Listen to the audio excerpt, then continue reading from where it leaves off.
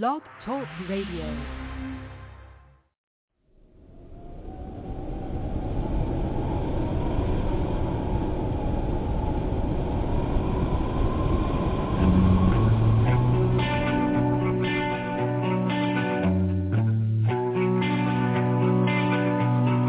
Company, always on the run, a destiny, oh, it's our rising sun.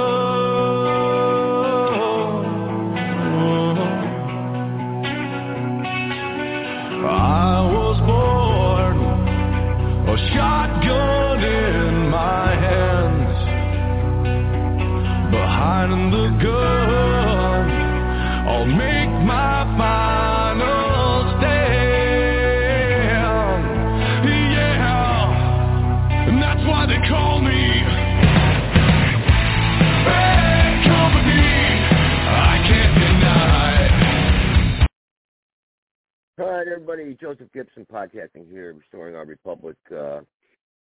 We all know, and back in 2005, Operation Red Wings, it was a day where we lost more Navy SEALs than any other time in history except for World War II. And so we're going to cover some of that. Marcus Luttrell is actually a friend of mine. And I might get him on here sometime, actually. I know I had Chris Kyle's wife. I remember I had her when she started her foundation up. She was going to come on my podcast, Taya Kyle. And anyone who doesn't know who Taya Kyle is, that's Chris Kyle's wife. Kyle was killed. He was, everybody knows that movie, American Sniper. That was about Chris Kyle's life.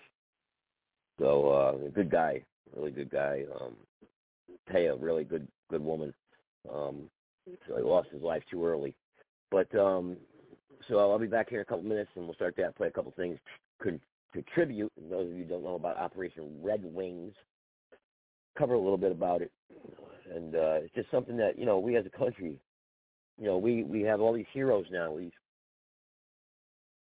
LGBTQ, and everybody's a hero, I mean, we just had, I saw on Fox News this morning, female had to, and they're in a female locker room, and a man has to, who calls himself a woman that day, gets to go in there and undress and compete against women and against a swim team.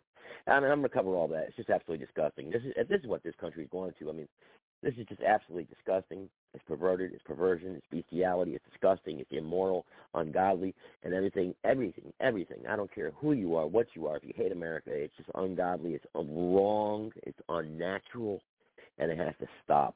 Gay pride, woke people, or whatever. You want to be accepted.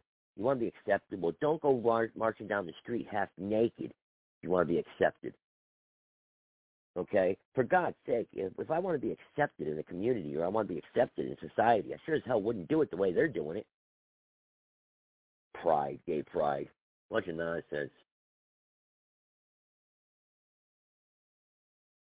I just don't understand. I mean, can any of us really understand what's going on anymore out there? Can we? Or are we just gone mad? Now, how far along have we come since these days, huh? Let me play this real quick, and I'll be right back. If we look to the end as to why for so many years we achieved so much, prospered as no other people on earth, it was because here in this land we unleashed the energy and individual genius of man to a greater extent than has ever been done before. Freedom and the dignity of the individual have been more available and assured here than in any other place on earth. The price for this freedom at times has been high, but we have never been unwilling to pay that price. Those who say that we're in a time when there are no heroes, they just don't know where to look.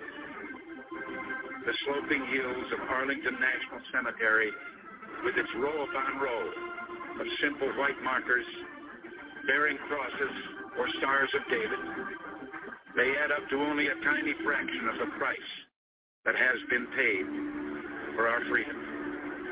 Each one of those markers is a monument to the kind of hero I spoke of earlier.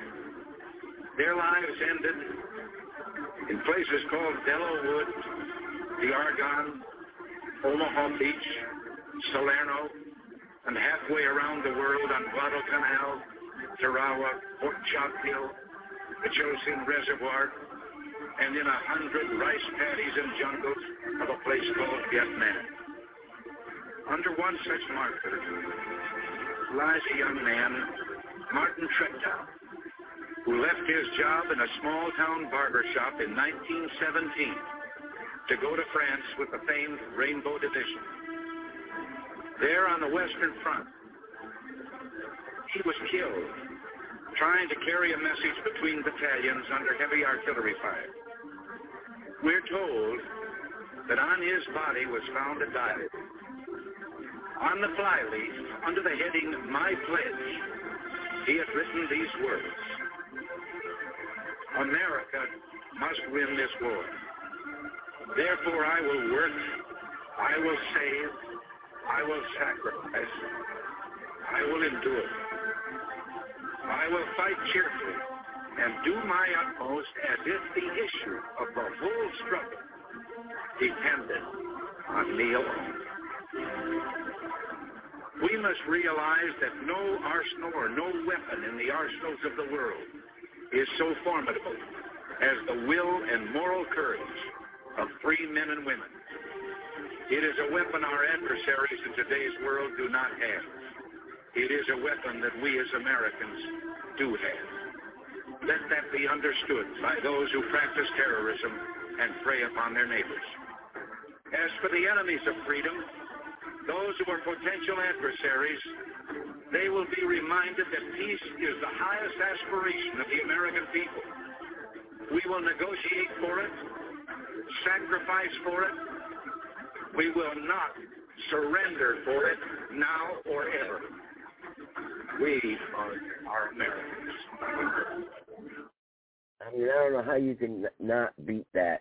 I mean, if anyone, I mean, if any speeches at all, ever, I mean, how could, see, people just don't understand, I guess, you know, they just, I mean, like one of the people were saying on my show, Sarge was saying a few weeks ago when we did a Memorial Day show, they don't understand the service or what it's like to sacrifice and to serve or to make that oath and that and when you make a pledge and you put your life on the line for your brother or your fellow or your people, or they just don't understand it. They don't get it. I mean, if anyone's ever seen their friend die, whoever's ever experienced death or seen death or seen the horrors of war firsthand, you just can't, there's no words that can describe what many veterans have seen or fought and died for us to enjoy the freedoms that we are watching get wasted away. It's so hard to get, we were doing a show earlier trying to get people to call in to unify voices across the country, to have a powerful voice to stop corruption. And it seems like it's a battle. Man, years ago, I would bet that to light a fire like this would be so easy. I mean, I just don't understand. People are just so caught up in their own life that they're so worried about themselves and they're willing to sacrifice. And I'm going to tell you something, sacrifice, you know. It's this group right here that I'm going to be talking about, the Operation Red Wings, with these Navy SEALs that, I mean, I knew these guys, so, you know, it's hard, but what they went through, I mean, like the Congressional Medal of Honor, Mike Murphy, I mean, the sacrifice that he laid out for his brothers that day, I mean, it's just the ultimate sacrifice of Lieutenant Michael Murphy that day, to give his life is just amazing. And then these sacrifices that many Americans have given throughout the years, the heroism to fight for that flag. You know, granted, America has a lot of sins. There's no perfect country. We've done a lot wrong. But then we look at yourself. Are you perfect? I'm not perfect. I'm far from perfect. And none of us, I'm sure, claim to be perfect. So America is not perfect either. But America has that goodness about it that is wanting to be perfect, that gives us the tools to be perfect. We have the Constitution. We have the flag, the red, white, and blue. We have everything. You know, it's just not a song and dance. It's just not a tune that we sing. It's just not that pledge. It's just not words. It means something. You know, and in your life, in our everyday lives, we tend to forget that. You know, all these people going to work in their metal coffins every day, they forget about the sacrifice that so many have given so that we can enjoy this freedom. I mean, it's just amazing. It's just amazing that I mean, like I said, it's just so very difficult to put in words some of this stuff. I'm going to play this. It's about 4 minutes long. This is a tribute to Lieutenant Murphy, and very important that we pay tribute to this hero. He was part of our generation, and then I'll go over the story of Operation Red Wings and explain what happened and that day in Afghanistan, where so many Navy SEALs lost their lives. There was a terrible, terrible, terrible, tragic day for me. And many of you, this was 2005. Where were you in June of 2005? Think about it. Many people didn't even know this was going on. So it's pretty sad. But let me play this real quick, and then maybe if I got any callers, I'll open up the lines too. Maybe some people have something to contribute. Mikey or Murph. They remember a patriot who wore a New York City firehouse badge on his uniform in honor of the heroes of 9/11. And they remember an officer who respected their opinions and led them with an understated yet unmistakable sense of command. Together, Michael and his fellow SEALs deployed multiple times around the world in the war against the extremists and radicals. While their missions were often carried out in secrecy, their love of country and devotion to each other was always clear. On June 28, 2005, Michael would give his life for these ideals. While conducting surveillance on a mountain ridge in Afghanistan, he and 3 fellow SEALs were surrounded by a much larger enemy force. Their only escape was down the side of a mountain.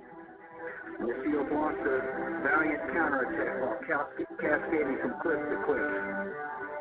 But as the enemy closed in, Michael recognized the survival of his men depended on falling back to the base for reinforcements. With complete disregard for his own life, he moved into a clearing where his phone would get reception. He made the call, and Michael then fell under heavy fire. Yet his grace and upbringing never deserted him. Though severely wounded, he said thank you before hanging up and returned to fight before losing his life. Unfortunately, the helicopter carrying the reinforcements never reached the scene. It crashed after being struck by a rocket-propelled grenade. And in the Angmor Mountains in Afghanistan on June 28, 2005, and on any other day since the beginning of Operation Red Wings.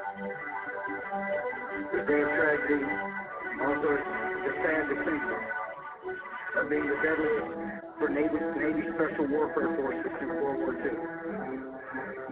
One of Michael's fellow SEALs did make it off the mountain beach. He was one of Michael's closest friends. Petty Officer Marcus Luttrell of Texas, author of a riveting book called Lone Survivor, put it this way: Mikey was the best officer I ever knew, an iron-souled warrior of colossal and almost unbelievable courage in the face of the enemy. For his courage, we award Lieutenant Michael Murphy the First Medal of Honor for combat in Afghanistan. And with this medal, we acknowledge a debt that will not diminish with time and can never be repaid. Our nation is blessed to have volunteers like Michael, who risk their lives for our freedom. We're blessed to have mothers and fathers like Maureen and Dan Murphy, who raise sons with such character and courage. We were blessed with the mercy of a loving God who comforts all those who grieve. And now I ask Michael's parents to join us on stage, and the military aid will lead the citation.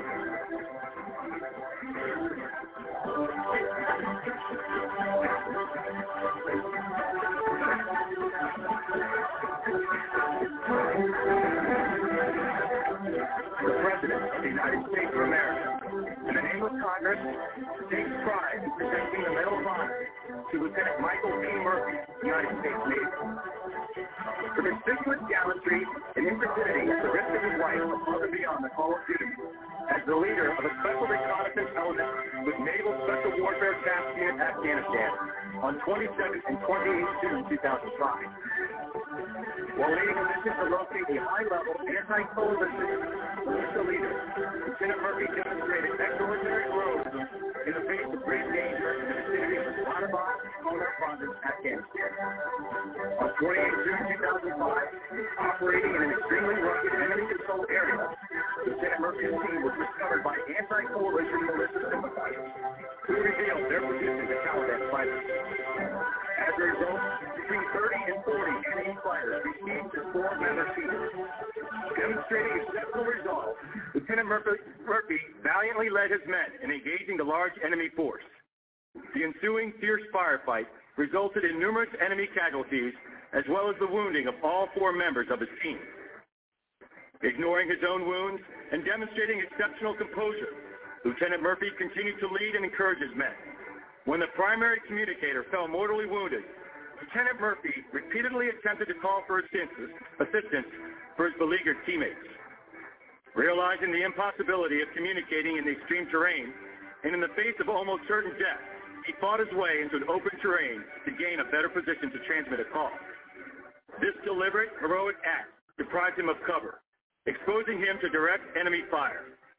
Finally achieving contact with his headquarters, Lieutenant Murphy maintained his exposed position while he provided his location and requested immediate support for his team.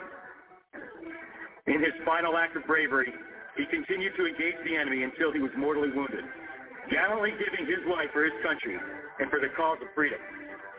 By his selfless leadership, courageous actions, and extraordinary devotion to duty, Lieutenant Murphy reflected great credit upon himself and upheld the highest traditions of the United States Naval Service.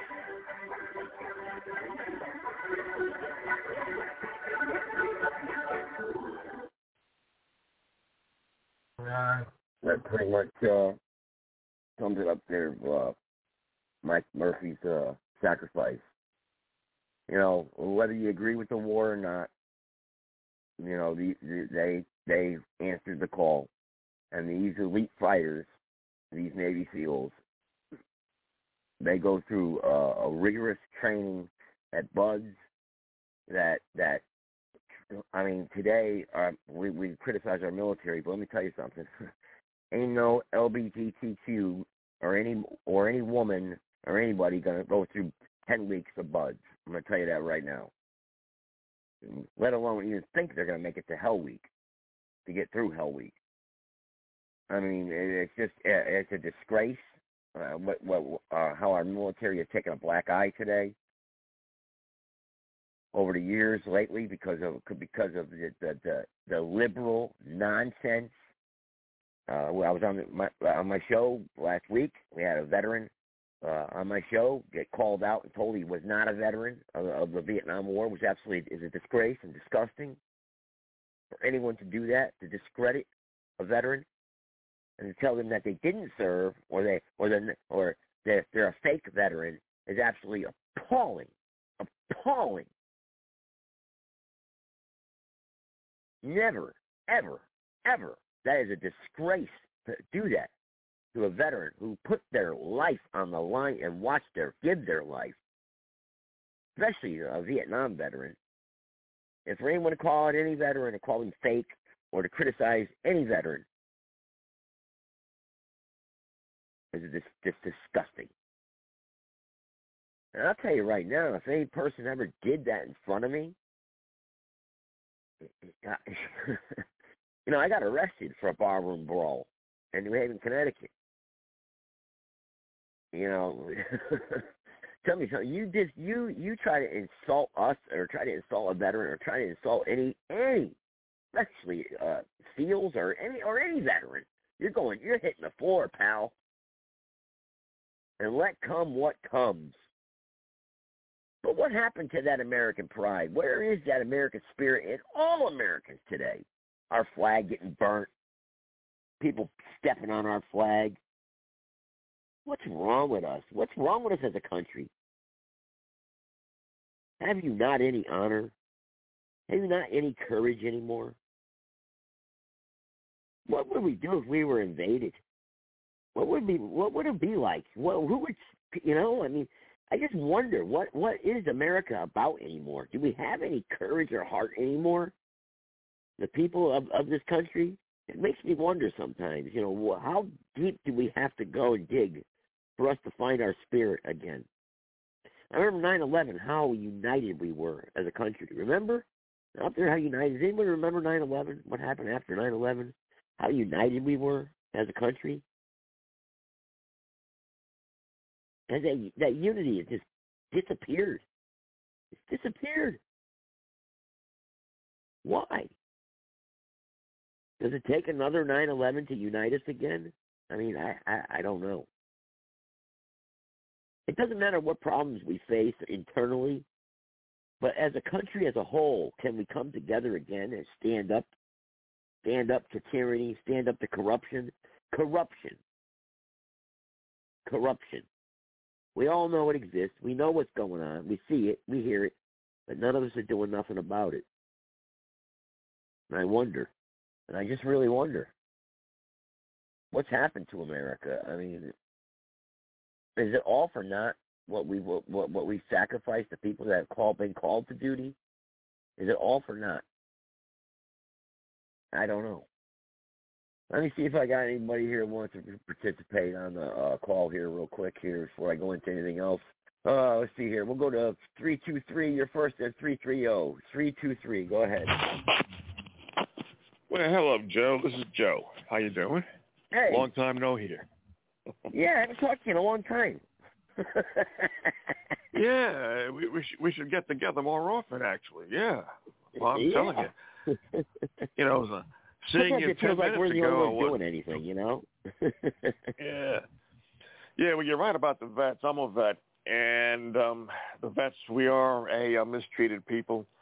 We are ones that have been neglected. The federal government doesn't give a rat's ass about us. Most people don't give a rat's ass about vets. They just feel, well, you're a man, that's your duty, so go do it. So that's about it. Yeah. Yeah. So, remember 9/11, the Navy Joe? SEALs. Remember 9/11? Huh? You remember 9/11? How united we were after 9/11? Remember that? Yeah. For only a few minutes, though. Yeah. Well, yeah. But it was nice, though, for that few minutes, wasn't it? Knowing that your fellow Americans had your back no matter what. It was about country. It was like a blind love. Who cares? We're gonna go get him. Yeah. Right. I just wish Bush wasn't the president, but he was. So, I know. What can you do? I know. Hey, did I give you enough time? Did I give you enough time to talk tonight? Oh yeah, man. Yeah. I did. I wanted to observe, listen, and hear, what was going on, and all right, good feedback. And we got some other callers that called in, which was good. And that's a great thing to have more people contribute. Yeah. So getting back to the vets is a very important thing with me too, being that I am one. I don't consider myself a hero. Some people talk to me and say, thank you for your service, and I say thanks, but I had a nice cushy job. I had an air-conditioned office. I had a heated office during the wintertime. It's the people who were in country, during the Nam era. They're the ones who are the heroes. They're the ones who sacrificed their lives. They're the ones who answered the call to duty. And for what? For what? All wars are bullshit. Yeah, you're right. I got some other people here want to jump in here, so I'll bring them on real quick if you don't mind. I got 503-330. Let's bring 330 on next here real quick. 330 or 5. Let's bring them both on. How about that? 503. Yep. Go ahead. Hey, it's Lorianne here. All right. Who's 330? Long time no talk. Yeah. Real rogue American, Dave Stanley. Oh, Joe, hey, how you doing, Dave? How you doing? Good, buddy. Good. Hey, I want to say something. You're talking about 9/11, and my father was a Marine Corps drill instructor, so I had the nice life as a child. You can only imagine. But the fact when I watched 9/11, and when I got out of high school, I became a union iron worker. So I was doing high-rise buildings, doing the steel. I was called a connector. Would I climb up, shimmy up the beam, sit on a spud wrench, wait for the crane to swing in a piece, connect it, bolt it up, climb to the next one, up and up and up and up. Yep. When I saw those planes hit those buildings, I said, bullshit. Bullshit. All bullshit. Those Did buildings, you see the planes hit the buildings, Dave? Did you see them? I mean, were there actually, because everyone says planes hit the buildings, and others say no planes hit the buildings. Hey, I know for a fact, structurally, those buildings are designed to take that impact, number one. Number two, that jet fuel cannot burn hot enough, because I've worked at LTV in the steel mill. It does not melt steel. It doesn't get hot enough. And to watch the footprint that they fall down in is controlled demolition all the way. If you've ever seen something fall down in Las Vegas when they put up a new casino or something, a hotel, identical. 1,000%. And I can't believe for the life of me, it took so long for so many people to realize that's some serious shit that just happened. And then World Trade Center 7, did then they get hit by a plane and fell the same way? Building 7, Building 7, Yeah, Building 7 came fires. down. From office fires and some phone books and some telephones burning. Are you shitting me? Yeah. For the first time in history did a building like that ever fall supposedly from office fires. Come on now. I swear to God. And the sad thing is most people don't even know about World Trade Center 7. Nope. Yeah. I've wanted someone like Donald Trump or somebody that had a lot of money to actually put together, if they were so pissed off at this government that's done us wrong. I believe that the Israeli Mossad, I think, is behind most of what's happened in 9/11. I think if somebody was to build an identical building, you don't have to put all the the miscellaneous crap in it, but structurally to build that World Trade Center building that got hit by a plane and fly a plane into it remotely, what you get, it'd still be standing there. I believe that wholeheartedly with every. Yeah. How were the buildings taken down? We know that they were Saudi Arabia. They were Saudi Arabian people on the flight. We know that. They Saudi Arabia. So we can't say it was Jewish people or anything like that. They were Saudi Arabia. Then we know Saudi Arabians don't like Jews. So we can't say Israel was responsible for this, okay? So for all the people out there saying the Jews blew up the buildings, I don't think they didn't blow up the buildings. I'm talking about the Mossad. The Israeli Mossad, their intelligence group. I mean, you got the group of guys that got stopped in the van that nobody ever talks about, the group that was standing on the bridge watching, like cheering, getting ready for it. Being videotaped. Well, a lot of people were watching. Happened. Well, Dave, I want to say this though. I mean, the Saudi Arabians that did do this. Look, there's a lot more to the World Trade Center than people know. They have to understand that the bankruptcy, the bonds for the entire country. Yeah, versus, look who owned it, how he got out of it. We're in the basement. That guy that owned it, Silverstein, right? Is that his name? Silverstein? He owned Building 7. He owned Building 7. I don't know who owned it. World Trade Center. Yeah, and he bought it, a month prior? That's just so much bullshit with that stuff, And the crazy thing is, you talk to the people, you watch some of the shows, these guys couldn't fly a Cessna plane. They couldn't take off in one, let alone land one. So now you're going to talk about these guys are flying high-tech planes at a low altitude, where actually, if it would have happened, they say now that those planes would not fly that low that fast, they'd get tore apart. Well, I don't know. I'm not a pilot. It's interesting that this turned this subject that I'm paying tribute here to Operation the war in Afghanistan. It was obviously over the Caspian oil pipeline, right. And the poppy fields and everything. Yeah, we got all that. We lost a lot of good lives in Afghanistan. A lot of good men for what? For what? You know, I agree. Right. But the point being is that they still answered the call of duty, believing in fighting for it. Look, if I'm a soldier, hey, look, hey, Gibson, you're on your way. I'm fighting for America. That's what I think. I'm going to follow orders. And Joe made a comment. He thinks, someone says thanks for his service, and he thinks, well, he had a cushy job. I don't give a shit if he had a cushy job or not. He stepped up and signed up, unless he was drafted, and even then, you volunteered to die for your country, regardless if you're pushing a pencil or you're shooting a rifle. Regardless. Yeah. These people today don't have that. They don't have that. I know. They couldn't last a week. They couldn't last a day at Bud's, let alone they couldn't make it in the Marine Corps boot camp. Are you lost your fucking mind? I'm sorry, excuse my French. Could they last at all in any? I know basic. I wonder what basic's like today. Now, I wonder what it's like. In the military. I've seen a lot of shit where they talk about they've increased the weight, they've increased the age, they've dropped down the what your goals are, what your run time has to be, your minimum maximum push-ups. I don't even think you have to do a pull-up. They've completely made it weak.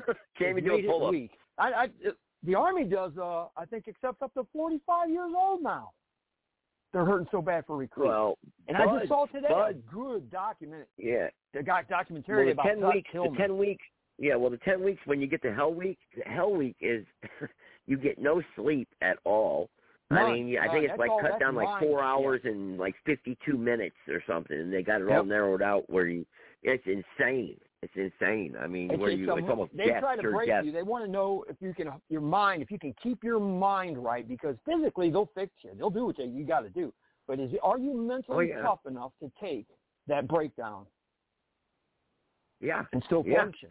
Well, when I was in the Navy, right? When I went in and like I said, I was in a barroom fight in New Haven, Connecticut. I remember went with. I had 6 of my buddies. 6 of them were Navy SEALs, and I had two were in the Corps. There was about 10 of us. I forgot the other 2 guys. I don't know if they were what they were. I think they might have been Air Force. I'm not sure. I don't know, but they were. But we walked back. They were just black coming around. Well, we just all went up. We all took a trip. It's a long story. I'm not gonna get into personal details of my life, but we were in a bar in New Haven, and we tore that place apart, man. It was crazy. I mean, the owner was running for his life. I remember it was Sullivan's Bar on Ferry Street in New Haven, Connecticut. And, gotta be Irish. It was in a black guy neighborhood. It was a black neighborhood, so it probably was a little racial, or whatever. We were white guys coming in there, and I'm not gonna lie, but one of our guys was black, so I don't know. We thought that would justify it, maybe. I don't know. But man, we started over a pool game, and that was it, man. That's balls it, right were flying. People were screaming, "Help!" It had to be a woman. It had to be a pool table involved. Yeah, I busted a stick right over a guy's back of his head, though, man. Right? He didn't even go down. Huh? It wasn't other servicemen you fought, just people that's regular civilians, right? No, we were service. That's how I got kicked out. All this, and they disbanded. They you look it up. It's on the internet. They got disbanded. The SEAL team that I was with, actually, they got disbanded. The class of '93. You were fighting regular citizens. I'm saying you weren't fighting other guys. No, it was a black biker gang. It was a black biker gang. It was a black biker bar, and we went in there, and I was like, it's a black, and they were a gang, so we're like, we're going in there, we're gonna start some shit, we ain't gonna have this, So we thought we were tough and everything, and I was stupid, we were young and dumb and full of what, and and we thought we were going to do our thing, and we ended up going to jail and getting arrested big time, and it was huge. I watched this documentary today.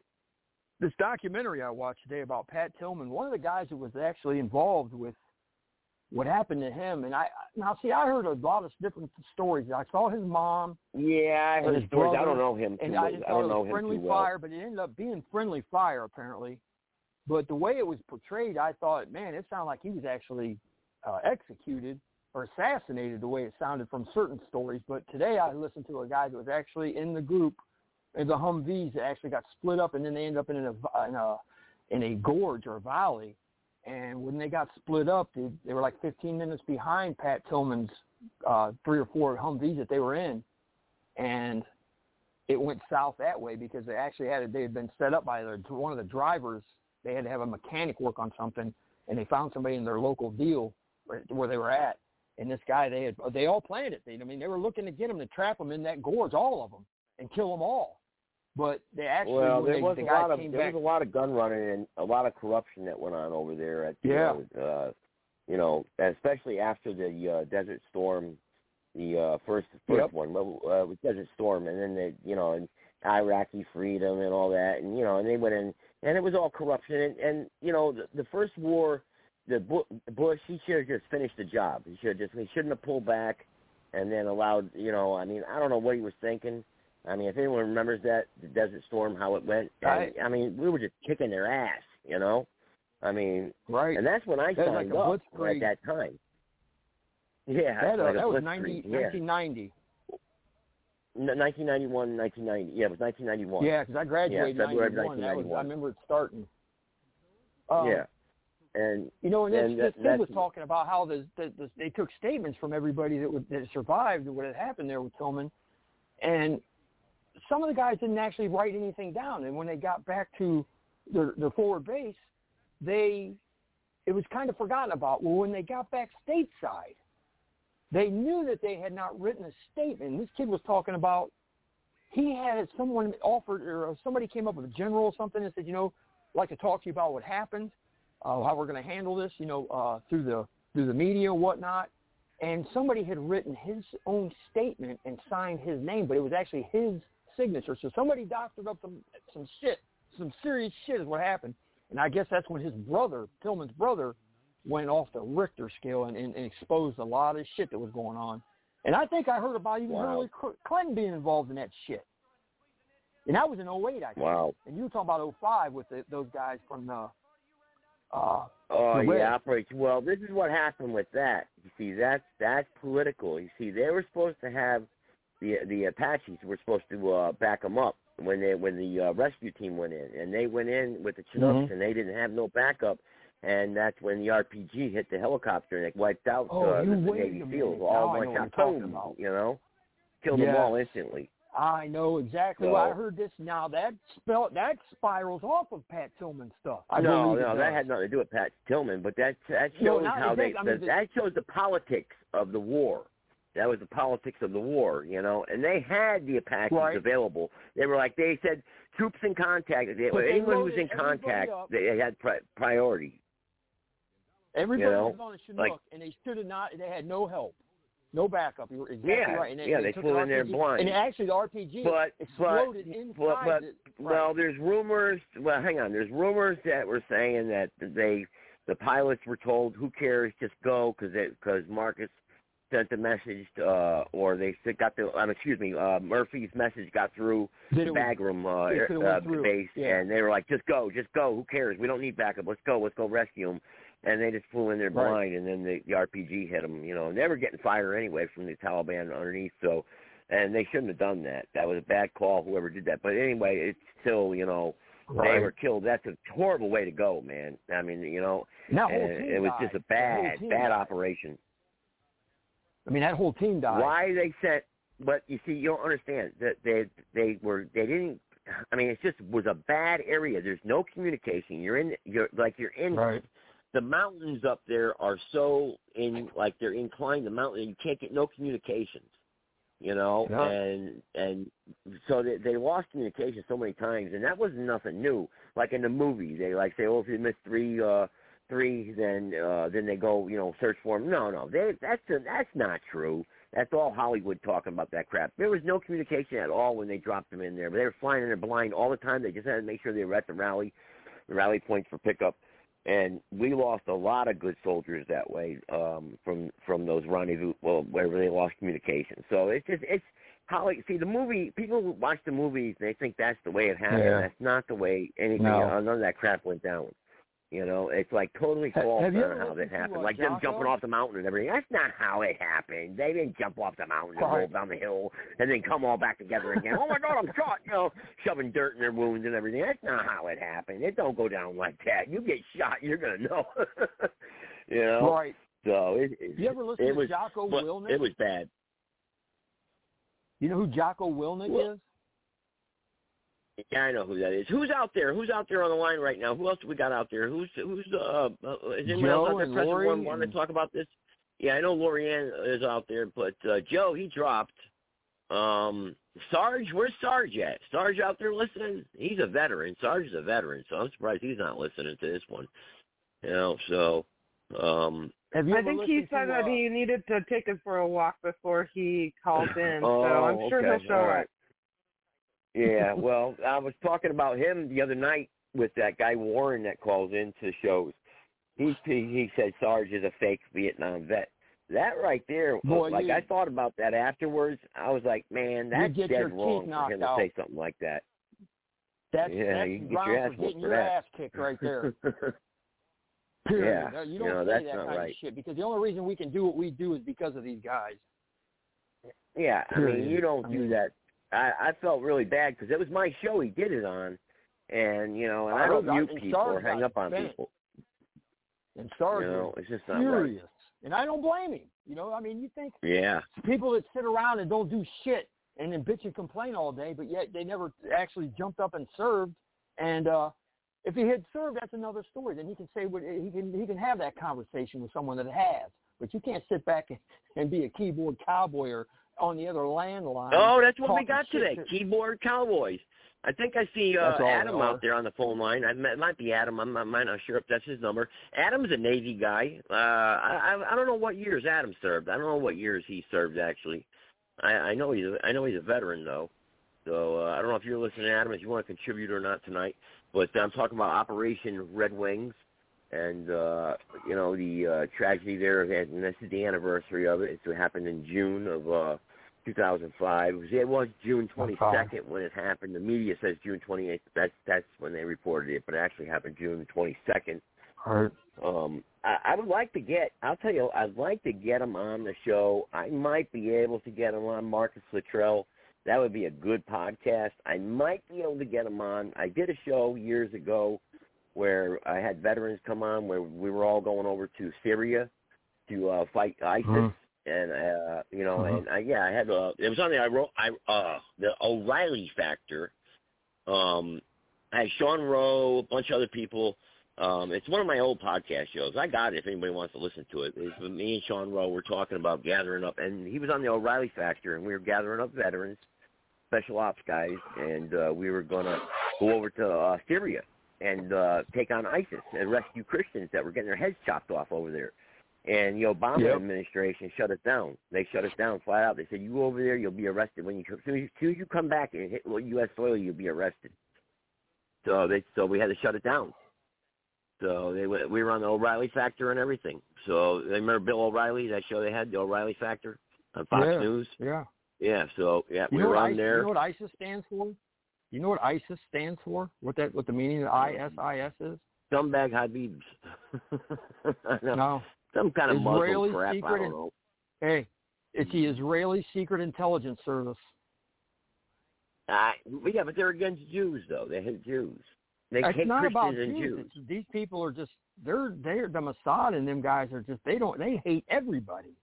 They hate everybody. Well, yeah, but they're kind of like Muslims, gone now. Jews.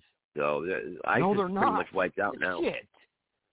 Yeah, they're Are gone. You crazy? No. Yeah, Trump pretty much wiped them all out. They're the ones Oh, running you this still whole got shit radicals show. over there. You still got radicals over there. Yeah, you always have radicals, but you know, but they're not organ. They don't have like they had back in the early 2000s and 2007, 2008, where they had the strength and numbers that they had.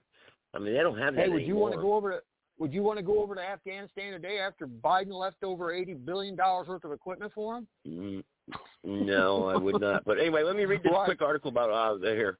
Operation Red Wings was a combined joint military operation conducted in the Peck district of Kunar province of Afghanistan. It has become known for the heavy loss suffered for U.S.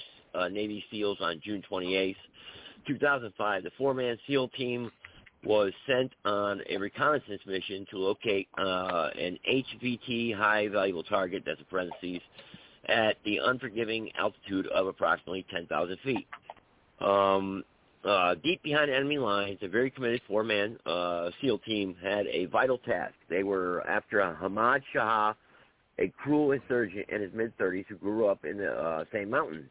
He was also known as Muhammad Ismail Guerrilla Group to locals as the Mountain Tigers. They had connections with the Taliban and other militant groups close to the Pakistani border. Ahmad Shah was known to be the HVT behind numerous attacks on American forces. Although there were other HVTs with more blood on their hands and considered to be bigger fish, he was a major HVT for Operation Red Wings. And basic details, a 4-man recon element comprised of Lieutenant Murphy, HM1 Marcus Luttrell, STG2 Matthew G. Axel, and GM2 Danny Dietz. I knew Danny Dietz, actually. I didn't know Axel. I knew who Danny Dietz was inserted via fast rope at approximately 27:17 to conduct a sensitive recon SR mission. Okay, so let me see here. Under the assumed name Muhammad Ismail Shah led a guerrilla group known to locals as the Mountain Tigers, aligned with the Taliban and other militant groups close to the Pakistani border. The SEAL mission was compromised when the local nationals spotted the team. Okay, this is the truth behind what happened. They were the comps were compromised at the time, and they were going to break down because they had the rendezvous in 12 hours. So they broke down communications and all spread out.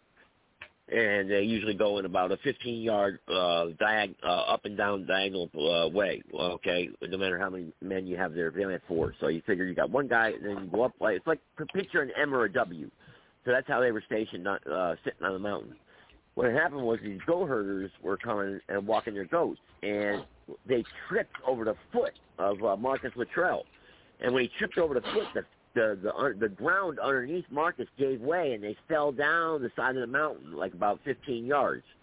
And then, so they grabbed the kid and the other guy. There was only 2 in the movie. It picked 3. There was only 2, and they were going to kill the kid and kill the old man that was with them. But they had to talk amongst themselves. They were like, "We can't do this. No, you can't do that. That's not the right thing to do." So anyway, they were gonna. What I would have done if I was lieutenant and I was in charge, I would have said, "Let's bring him with us." They compromised the mission, bring him with us. Well, they decided to cut him loose, and they cut him loose. Well, they did wrong. Some of the bitches ran down the mountain so fast, and the Hajis, they can't. The Hajis, they're fast on those mountains. They walk around with sandals and crap. Hell yeah! But anyway, they went. Yeah, well, there's about 200 to 300 of them down there, and they got up that mountain fast, and that was it. It was a firefight. So, but a fierce firefight erupted between. A fierce firefight interrupted between the 4 SEALs and a much larger enemy force of more than 50. That's not true. It's like 250. 50 anti-coalition insurgents. The enemy had the SEALs outnumbered. They also had terrain advantage. They launched a well-organized 3-sided attack on the SEALs, which they did do. They surrounded them. The firefight continued relentlessly as the overwhelming insurgents forced the SEALs deeper into the ravine. Trying to reach safety, the 4 men, now each wounded, began bounding down the mountain's steep sides, making leaps of 20 to 30 feet. Approximately 45 minutes into the fight, pinned down or overwhelming force, Danny Dietz, communications petty officer, sought an open air to place a distress call back to the base. But before he could, he was shot in the hand. The blast shattering his thumb. Despite the intensity of the firefight, suffering a grave gunshot wounds himself, team leader Michael Murphy is credited with risking his own life to save the lives of his teammates. Murphy intent on making contact with headquarters, but realizing that this would be impossible in the extreme terrain where they were fighting unhesitatingly and with complete disregard for his own life, moved into the open where he could make and gain better position to transmit a call to help for his men. And where he was also killed and shot. And nobody ever found his body, by the way, either. So They got, it's just crazy, man. And then, well, anyway, let's get to the rescue attempt. An MH Chinook helicopter with 8 additional SEALs. Lies. That's not true. There were 16 on the chopper. SEALs and 8 Army Night Stalkers. Lies. 8 Night Stalkers were on the other chopper. Aboard, led by Lieutenant Commander Eric Christensen, which he died, was sent as a part of a extraction mission to pull out the 4 embattled Navy SEALs. The Chinook was escorted by heavily armor attack helicopters. No, lie. They were not escorted by any Army attack helicopters. Another lie. Entering a hot combat zone, attack helicopters are usually initially to neutralize the enemy and make it safer for the light armored personnel transport helicopters to insert. The attack helicopters' heavyweight slowed and formation advantage, prompting the MH to outrun their armored escort. Listen to how they lie, man. This is one of these lies. I didn't even read this article. I can't believe it. They knew tremendous risk of going into an active enemy area in daylight. So what they're just saying is that they outran their backup. So they were careless by doing that. They outran their backup and got there first. That's what happened. No, their backup never backed them up. That's what happened. All right? So, man, they lie. So, anyway, it was hit by a RPG, the Chinook, and that was it. That was the end of them. So, if 8, listen to what they're saying now. There were 16 SEALs killed that day, right? So, if there was 8 and 8 Army on one and 8 SEALs on one, right? So, and there was 8 SEALs on another and 8 Army on the other. Then why did 16 SEALs die? Because only one chopper got hit and the other one got back. So how did the Army guys survive and all the SEALs die? Would the 8 jump over to the other helicopter before it got hit? I know, but you just said, too, that they're back. You said they outran their backup, but they were in the Chinook. They're not outrunning the Apache and the Chinook. There was 8 they're saying. They're saying the 8 Nighthawks. Yeah, I know. There were 16 SEALs that got killed that day. 16, all right? So 16. But they're saying 8 Nighthawks and 8 SEALs were on one chopper, and 8 SEAls and 8 Nighthawks were on the other. That's not true, because only one chopper went down, and it killed 16 SEAls. So 16 SEAls must have been on it, not 8 and 8. You know what I mean? There were 16 SEAls, not 8 Army and not 8 SEAls. But you said they outran their backup, so I'm thinking their backup was the Apaches that were coming or were with them. How did they outrun those? They didn't outrun their damn backup. They didn't come. They were grounded. Right. I remember, that's the only part of the movie that was freaking true when you said this is bullshit. A Chinook ain't going to outrun a fucking snowman. They did not want to blow that base up. They were only supposed to get reconnaissance pictures to see that guy was there. That was it. You know what? He should have took the shot and killed the damn son of a bitch right up top of the mountain. You know, right from there and killed the son of a bitch. Damn, if you ever see how those people live in those mountains on those sides of those hills like that, oh my God! I mean, they can scale those things like nothing. They're cavemen. They hate America. They hate Western values. They hate us. They hate us. They hate us. You know. You know what though? And feelings mutual. Exactly. Stay over there. Mind your own business. Stay in your lane, and we'll stay over here. You don't want our shit. We surely don't want yours. You guys want to eat 323. I'll bring you on 323. Go ahead. Go ahead. 323. I just came back. I had to go get something to eat. 323. Yeah, I just came back. I had to go get something to eat. Oh, who's this? Joe. Joe. Okay. I didn't recognize you while you were eating there. That might muffle the sound a little bit. What do you think? I'm getting ready to play this. Hang on. Oh, I got this up right now. Let me play this real quick. Let me see if this will play. Hang on. They're just pinning each other against each other. I mean, it's just the same thing. It's all nonsense. I mean, I play a thing on here about that, and it goes over that, the Republican and Democratic Party. It's like 3 minutes long. I mean, it's just it's a scam. You have to go after the Federal Reserve, the money, and you have to abolish the Fed and the Fed. I mean, you have to first audit the Fed and find out where the money is and where it's gone and where all the gold has been stolen and hijacked to. That's what you got to do. But let me check the boards here, go over here, check for callers. Get back over here, scroll up and down. All right, first I got 2 callers here. So let me go with the private caller first. Private caller, you're unmuted. Private caller. Okay. All right. Okay, you're off then. All right, 5009. Go ahead. You're on now. Go ahead. Hey, Joe, it's Eddie. Hey, Eddie, how you doing? I thought I recognized the number. I didn't know for sure. I got like 3 509s that sometimes call in, but I now know it's you. How you been doing?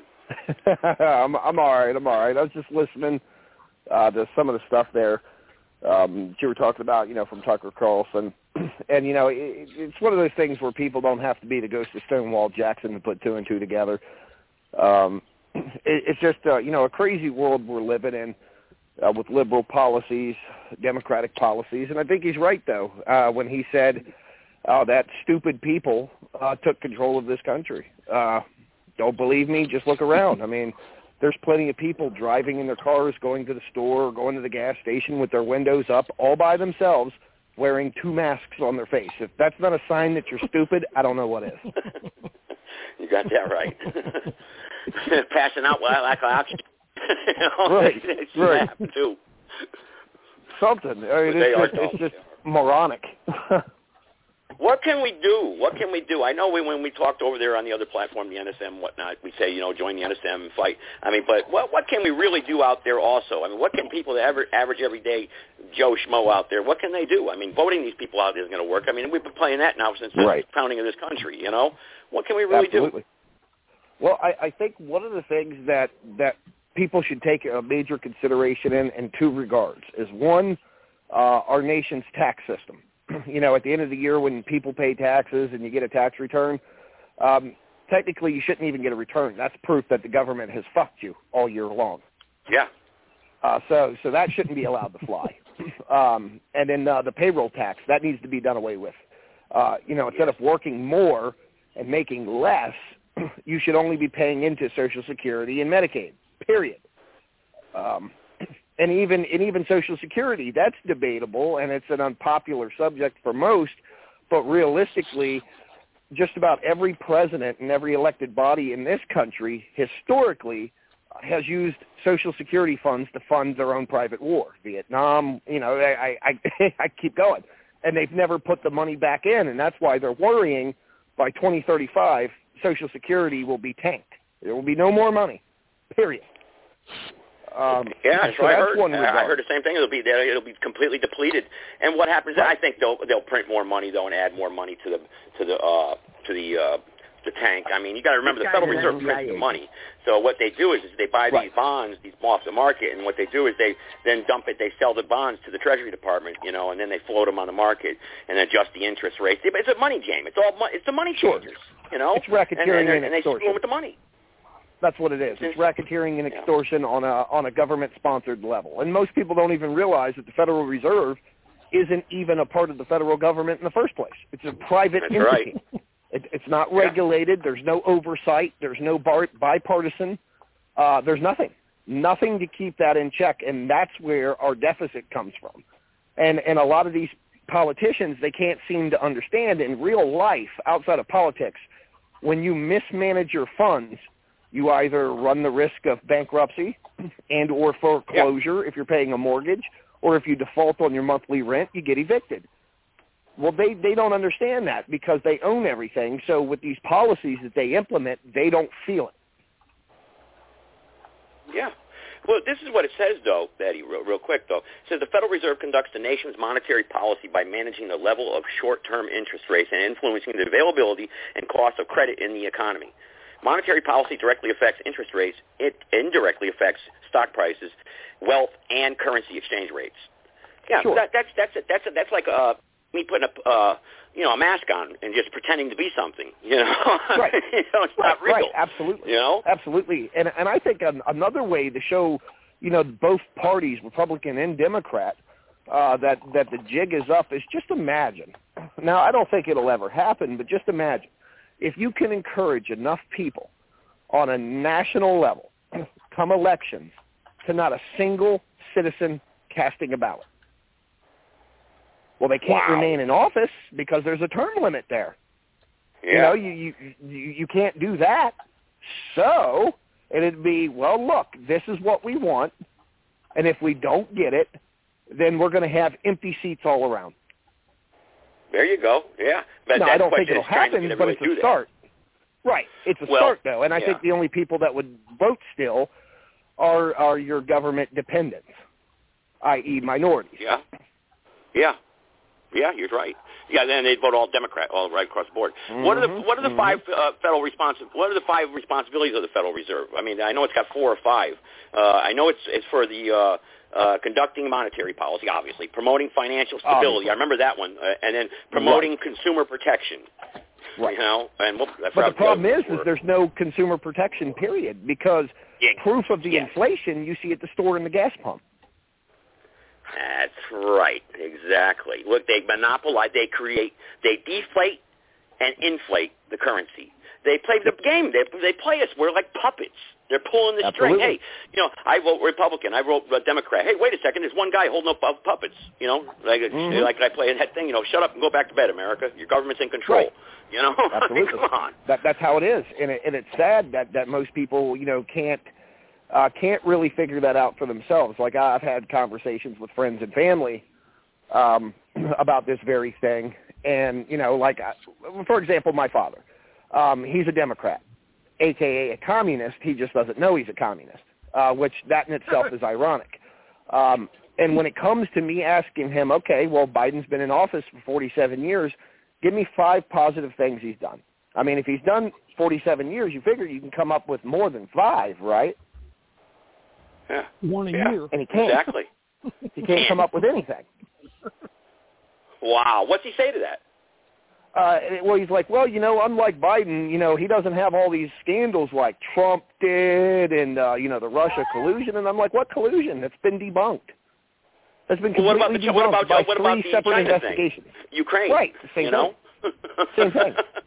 They don't have an answer for that. And then when you press them, they're like, oh, well, you know, I got to go do something. I can't talk about it no more. That's how it works. And it's ironic because people have to understand the Democratic Party of today is not your grandfather's Democratic Party of then. That's true. Well, obviously, yeah. I mean, back then it was ran by the club. I mean, back 100 years ago, the Klan ran the Democratic Party.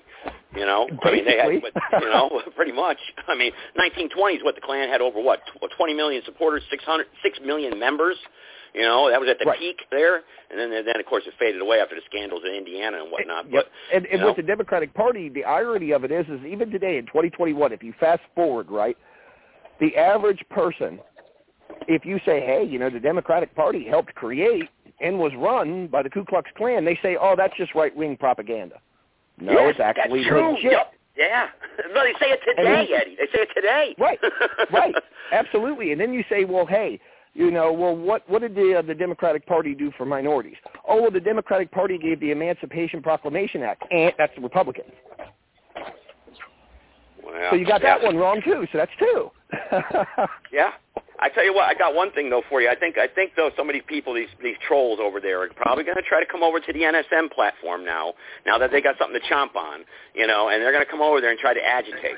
Because I got like 30 emails sent about, let's see, what was it, about 25, not 30, 25 emails or messages on Facebook talking junk and about the show the other night and whatnot, and you know, and these are the trolls, you know. It's like, yeah, go ahead, go over there, you know. I mean, do whatever you're gonna do. What? Why are you bringing this up to me? That's what I asked them, you know. But I don't know. What did you get any flack because of your call that night? Because you're a straight up guy. You'll tell me the truth regardless. You don't care what anybody says. Did you get any kickback? I haven't gotten anything.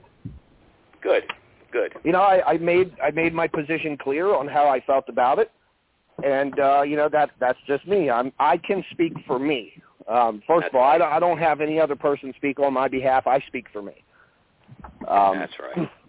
And that's my thing. And if on our show on Tuesday, you know, because I can't speak for everybody else, but if people want to ask us, well, hey, you know, well, why isn't Joe on your all's platform on Thursdays? Well, you know, just simply put, we parted ways due to creative differences, and leave it at that. There you go. That's just but being you're going to have professional. agitators, though. Yeah, you're going to have some agitators. Sure, you know, like, that's everybody. You know, but you know, you know what? It makes for good podcasting anyway, in a way. You know, get what you controversy, and you controversy generates listening.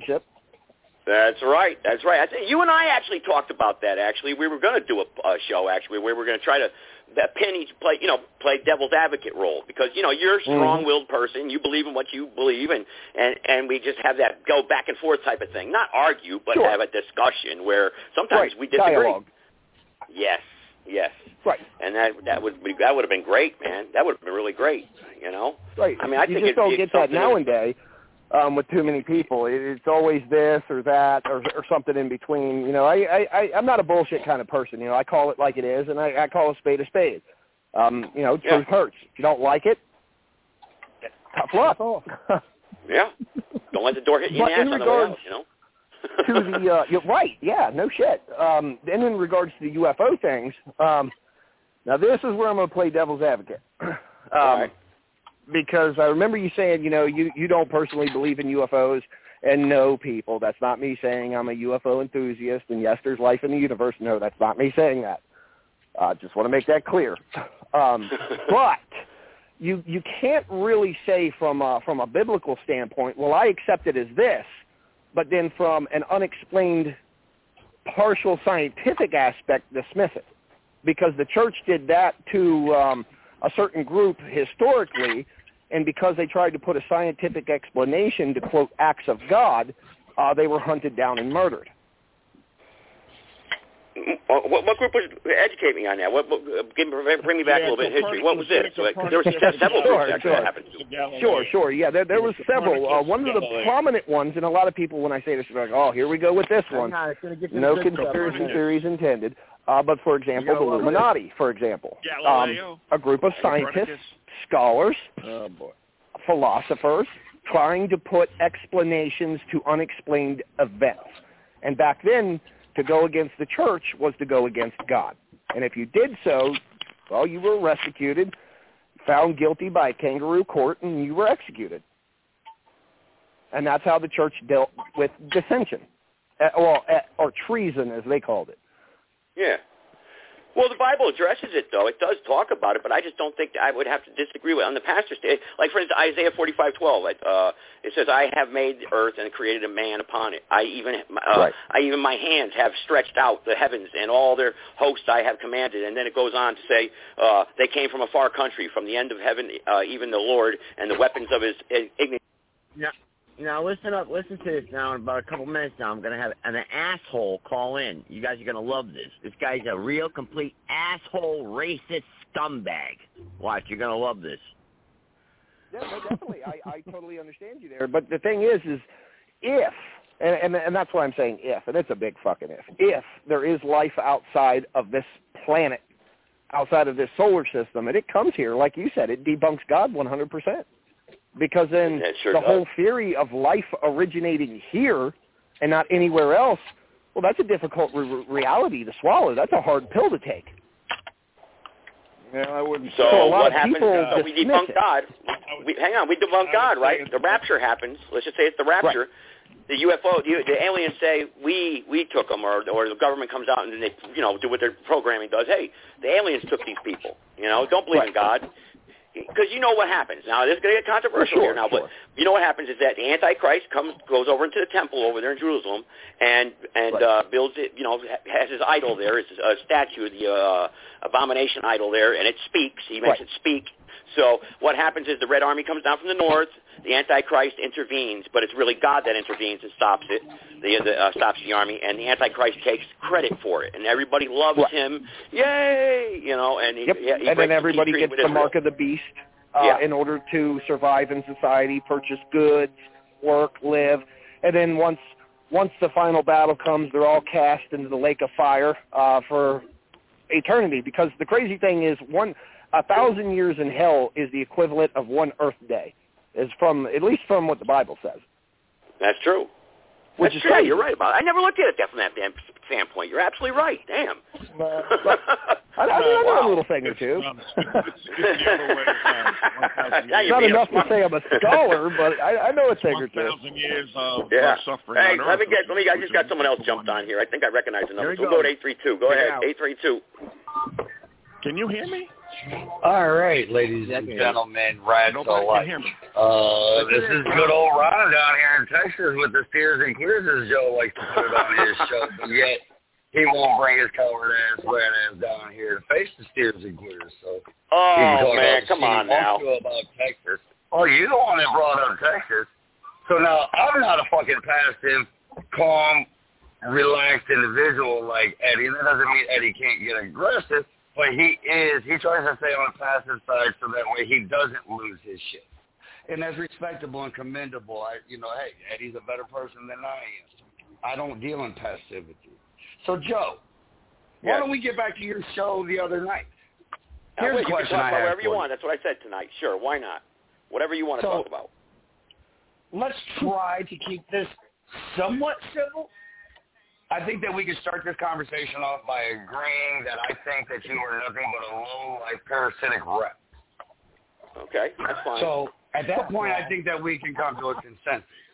So, okay, well, hang on, though. But then this way here so the listeners know, I then, obviously, for stick up for myself, I believe you're a closed-minded, complete imbecile that is ignorant and doesn't know anything about facts. So now there you go. So now we can have the conversation. Sweet. So now individuals can use, your opening statement, my opening statement, and at the end they can make their own conclusions on who seems to be more factually based within their statements than the other. Okay. Correct? Sounds good to me. Sweet. Awesome.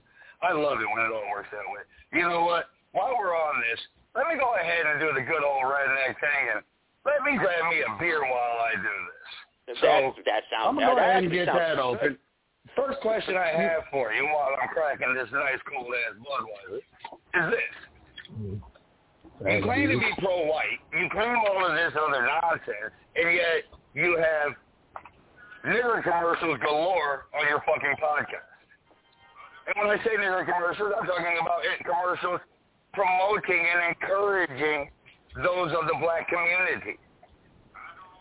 That really, you're lucky, if I'd have heard any one of your podcasts prior to Thursday night, or whatever fucking night that was, Friday night I think it was, Friday night, your own personal podcast, not in essence, your own personal, if I'd have heard that prior to finding out that you were an informant on Thursday, because I didn't know. I'm going to apologize to Jay because Jay put you on blast and nobody listened to him. And nobody heard him. We all took it as just the same old rhetoric that we hear. And then you turned around and highlighted it and led everybody to the Secret Informant's book. Well, that's a title now that was given to me now by the publisher now. So it's not really, so I wasn't a secret informant. I went to jail to do time, So and well, then you said that this is a book about you. To go on here, look this book up. This book is about you. That was your word. So whenever I look up a book, as Eddie so eloquently put the other night, when I look up a book and I see the overview, and the overview in the first sentence says the secret life of a secret informant or whatever, however it was worded, but secret informant being the two main words in there. At that point, that tells a lot. Okay. So if I'm a police officer, right, and I'm doing undercover work, I'm a scumbag in society. I'm no good. You ain't gonna come over for barbecues. I mean, let me ask you a question, is that what Joe? you're saying? Okay. Let me ask you a question, Joe. Were you a police officer undercover doing your job? Yes or no? I was actually in line and working for them, so I was actually technically insured and was supposed to be paid, and that's why I sued them too. So yeah. Were you I was not classified as a police officer. I was classified as something else. And correct. I'm not going to say now, let me ask you this question. The disclosure agreements. Did the agreement of you providing information to law enforcement come after law enforcement had caught you up committing a criminal offense? This is, okay, let me clarify that now. I went to jail because I was caught with stolen computers.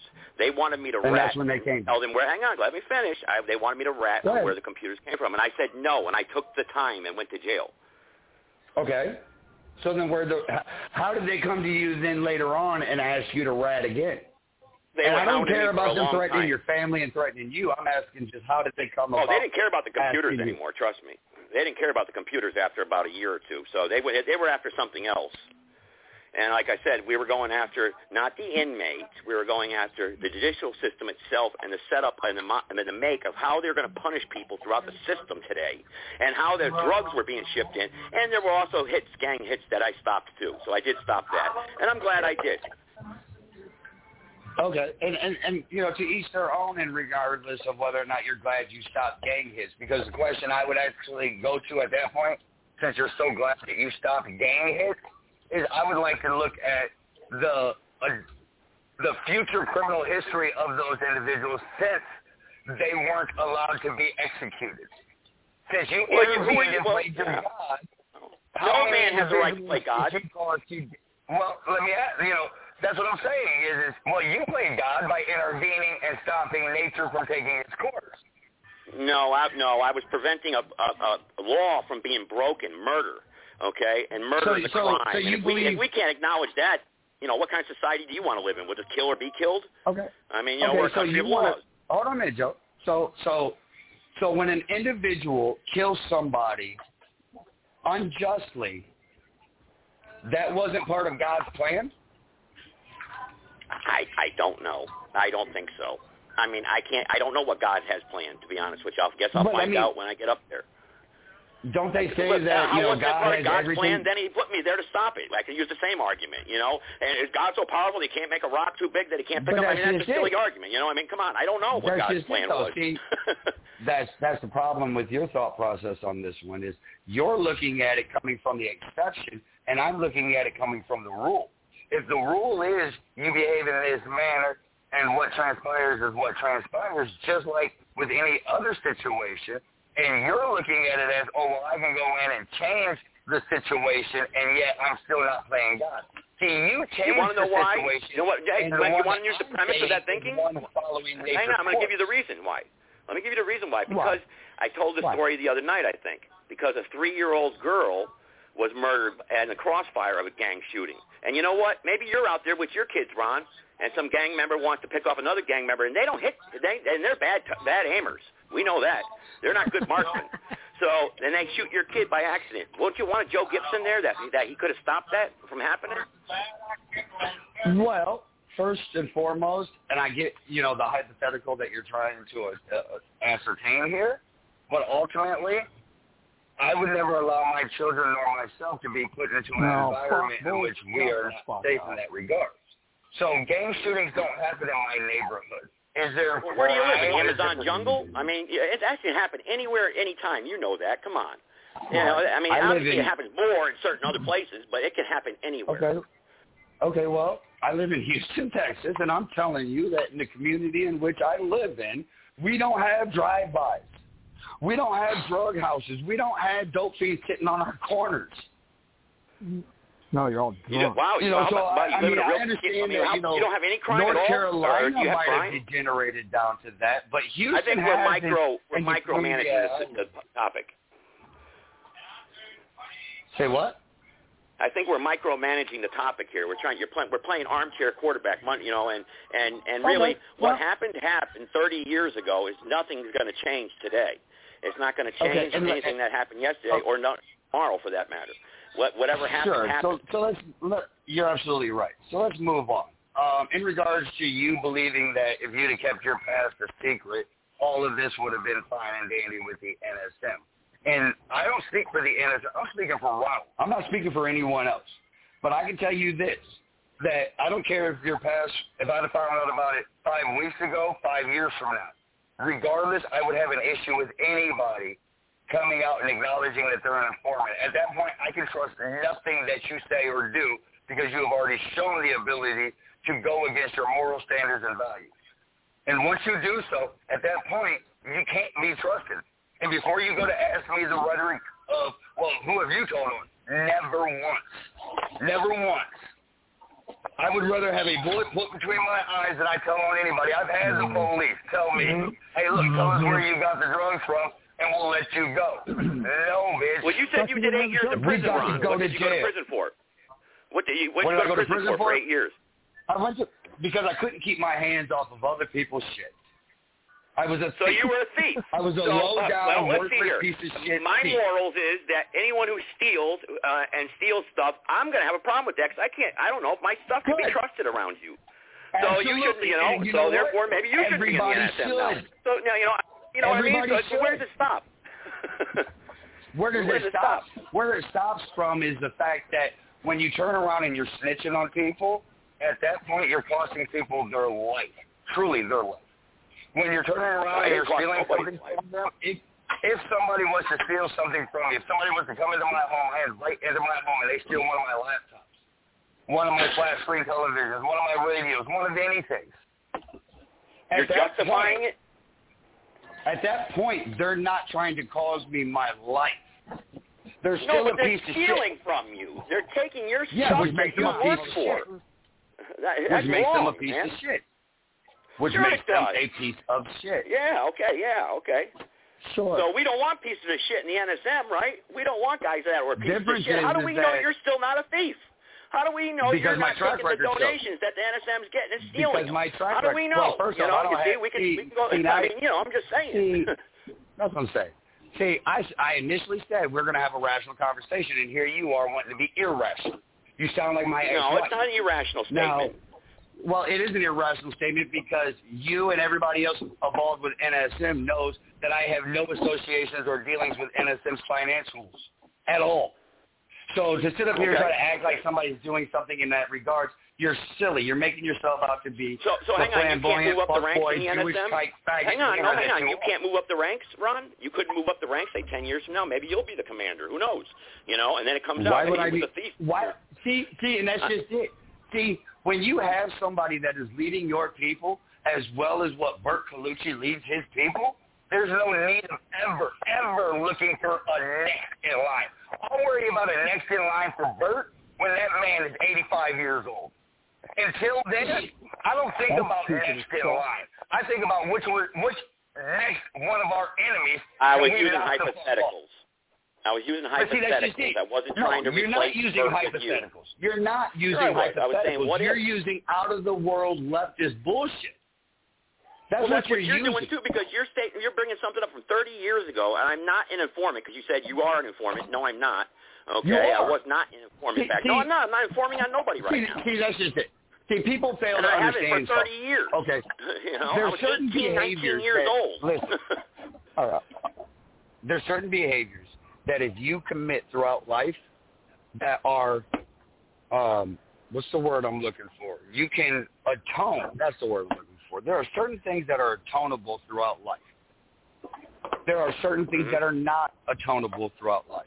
And in each religion, each ideology, each belief, each whatever in the hell one wants to call it, those things can vary and differ. And the one thing that I know for a fact is there's a few things within my own personal beliefs and ideology that are not atonable for. You cannot you as an individual, though. You cannot atone for being a race trader. That's not a race trader. That's not a race trader. Well, you can call it that if you want. I mean, and then you can call me a ripper, and you can call me all other names, but it's not. It doesn't matter. I'm not a race trader because I've never bred outside my race. You're just yapping. Nobody called you a fucking race trader, you stupid Jewish fucking rat. That's what it said, No, you shut your fucking snitch hole up, you'd hear what the fuck I'm saying. Have the fucking conversation like you said and stop being a heretic. Okay, well, listen, you stupid fucking snitch nigger. Why don't you hear what the fuck I'm coming out of my mouth? Wow, that was intelligent. Jeez. The words coming out of my mouth normalization here. Take a sip of the beer and calm down. Nobody gives a fuck. I've done walked away from that because you've done irritated me because of your Jewish lies. When it's all said and done with, there are certain things that are not Are you done talking yet, you fuck? Well, I know, you're rambling on. I mean, what's a Jewish lie? You're like throwing me off for a loop here. I mean, I don't understand what you're saying. What's your point? The point is there's atonable offenses and unatonable offenses. And ratting and race trading are two of the unatonable offenses. You cannot go off and rat on people. You cannot go off and race trade on individuals and then think you can come back into the fucking movement like everything is good, fine, hunky-dory, dandy. Because it ain't. Those are things that are not allowed regardless. You do it once, you are always in. There is no coming back. Well, first of all, Ron, now can I answer the question? I was never a member of the NSM, nor was I really ever having any intention of joining. So what threat could I have possibly ever been to you? Well, I wasn't speaking as a member of NSM. I was speaking as a member of the National Socialists of white people. You don't have to be a part of NSM to still be a National Socialist. You don't have to be 100% pro-white, 1,000% for your people, live, die, breathe, and walk this shit daily to be NSM. You don't have to be. Oh, you can. You only have to be part-time to be a part of it? You only got to be part-time? I mean, I don't get what your point is. I don't understand. I don't get you what your foundation is. You Jewish fucking snitch bitch. No, I'm not Jewish. I can assure you of that. That's one thing I am not Jewish. Yeah, I'm sure you got plenty of Jewish talk when you were in prison. I understand. There we go. You see with the slanderous remarks. You see, and that's having a dialogue. No, the slanderous remarks is you sucking kite dick in prison while you had some nigger trying to stick his pecker in your butthole. That's slanderous. Well, I don't recall reading that anywhere in the book. So where'd you get that information from? Are you just blowing it out your ass? Oh, that was your that mouth. was from your publisher. Same thing. Hey, your publisher sent me an email last night. You know, just like all the emails you got about people talking shit about birth. Yeah, your publisher sent me an email. He did? What was that from? The FBI? Or the CIA? That's who published your book. I mean, that was your boss. That's the exact individuals that would have first-hand knowledge of the things that you were doing, isn't it?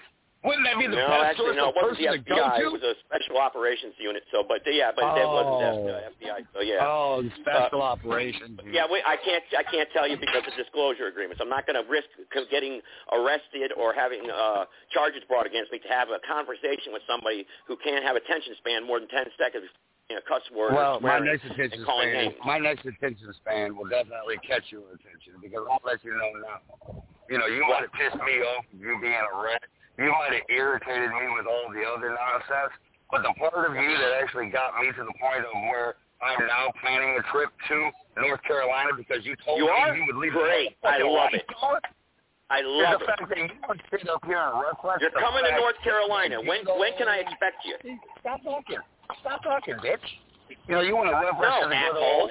When are you coming? As being be a man. You're the one that don't care about nothing. You're the tough guy of the world. You're the leader of everything. You don't care. You're going to stand up and fight everybody in the world and beat them up. Tell me when you're coming. I'm the leader of me. I'm the leader of everybody. I know. You, Ron. The world according to Ron. Yeah, you won't answer that question, will you? According to Ron, people like you would have been euthanized a long time ago. Yeah, I know. You select who lives or dies, huh? You're God, huh? If that was nice, I wish I would. You know what? I'm better than your God. Your God is you're better than God. Wow. Right. Wow. Then your God. Great. No. I didn't say I was better than God. I said I'm better than your God. My God. Well, who's my God? Since you know everything. Your God. You know, that Jewish fuck that you praise to. That's blasphemy there. I'm way better than that Jewish effer that I pray to. The Jewish effort that I pray to. You are great. Now, Ron, come on now. Have a conversation now. Instead of calling names, what bothers you now? We've already bypassed conversation. You decided that you wanted to sit up here and be derogatory towards the NSM. You want to be derogatory towards the members of the NSM. You want to be derogatory towards Adolf Hitler and all of this shit. At that point, we've done bypass conversation. Now was I derogatory?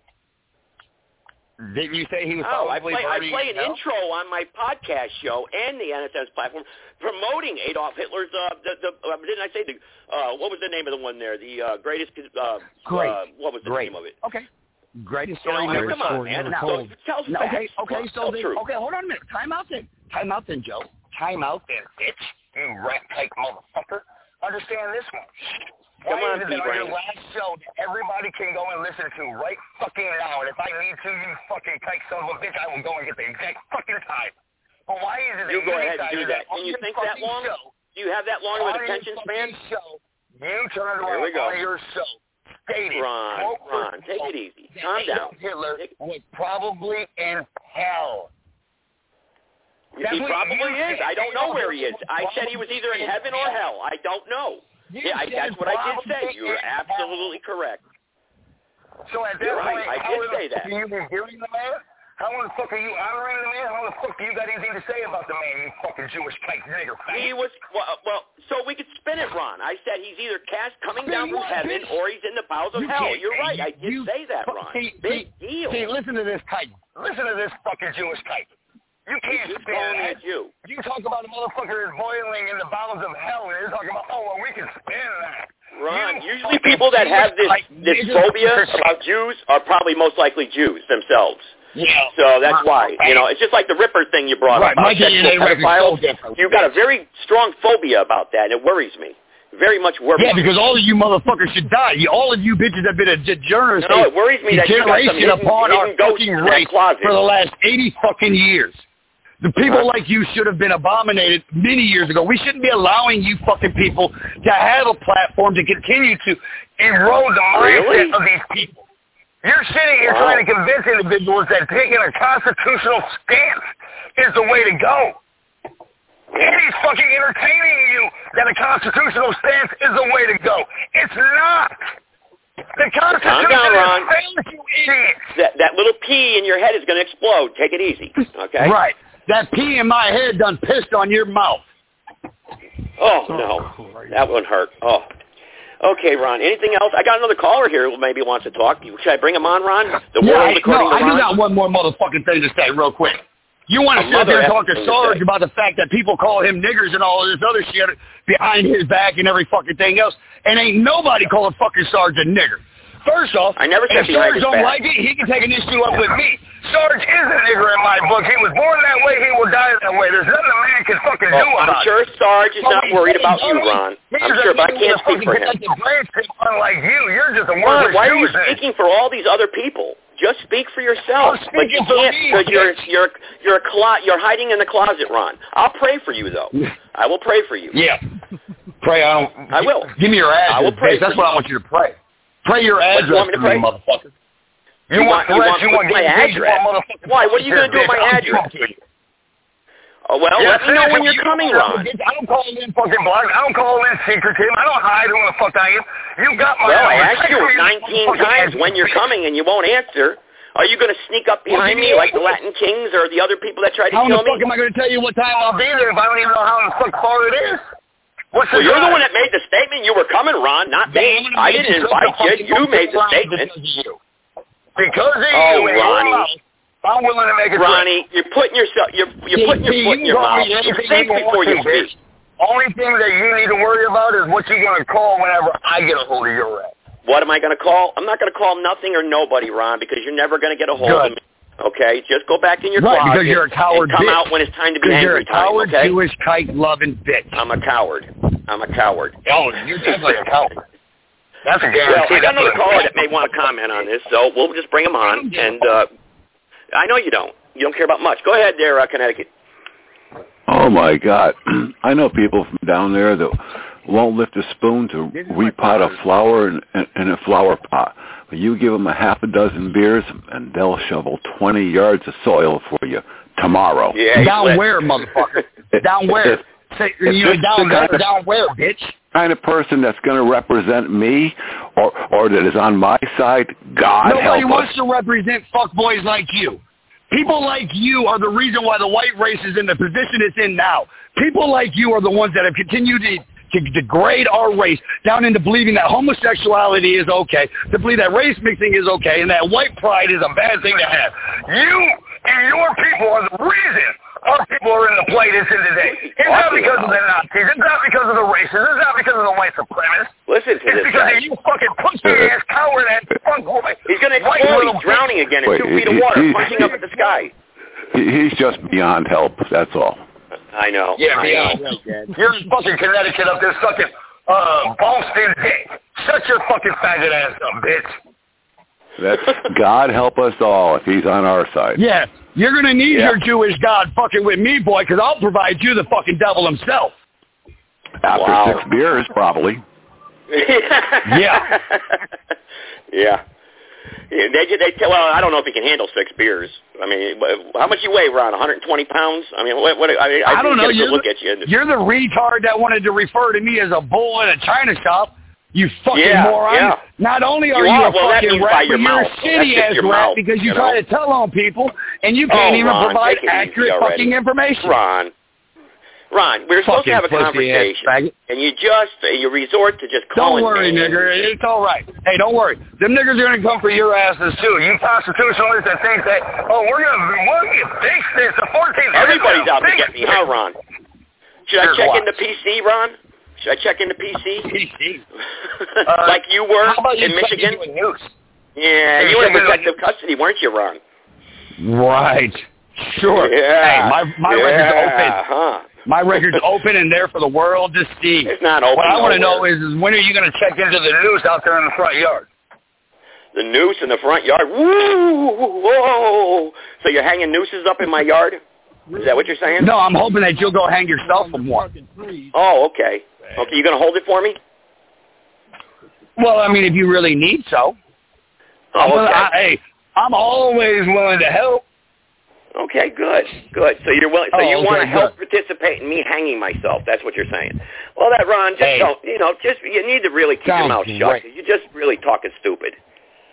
So then you go on and a mission of not being of the same kind. So you admit to not being a white supremacist. You admit to not being a white nationalist. You admit to not being out for what is best for the white race. I never was a member of the NSM, Ron. That's a clear argument, Ron. Hold on, calm down. You are only out for capitalism and globalism, two of which I am. So everything I talked about, I was really for, the Jewish influence throughout the United States. Didn't you say you really liked me at one time too? Didn't you say that? You said, I don't really know you too well, but I like what you say and everything. I like your show. I think you did say that. But you don't know what way you're coming from. I found out the truth.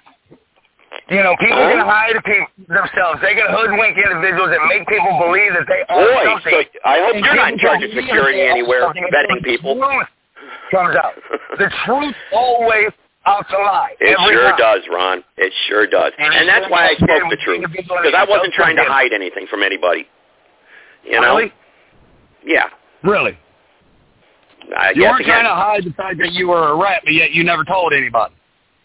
Ron, that's why I did the show. I mean, I can't pick the day that, according to Ron, when he thought it would have been profitable for me to do it, but I decided to do it at that time because the time was right, okay? Because, we all have to live lives.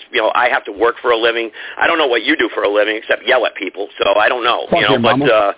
Great. My mother. Ooh, wow. Oh, that would hurt, too. Oh, man. I mean, come on. You insult everybody else. That's the same thing she said, dude. Same thing. Yeah? I knew it's all with Mama. What next? Who else are you going to insult, Ron? So, let's see. What else do I want to bitch at you about tonight? Yeah, sure. The fact that you decided that you were going to talk on your last podcast about some fucking pedophile faggot that had microchips of fucking child porn.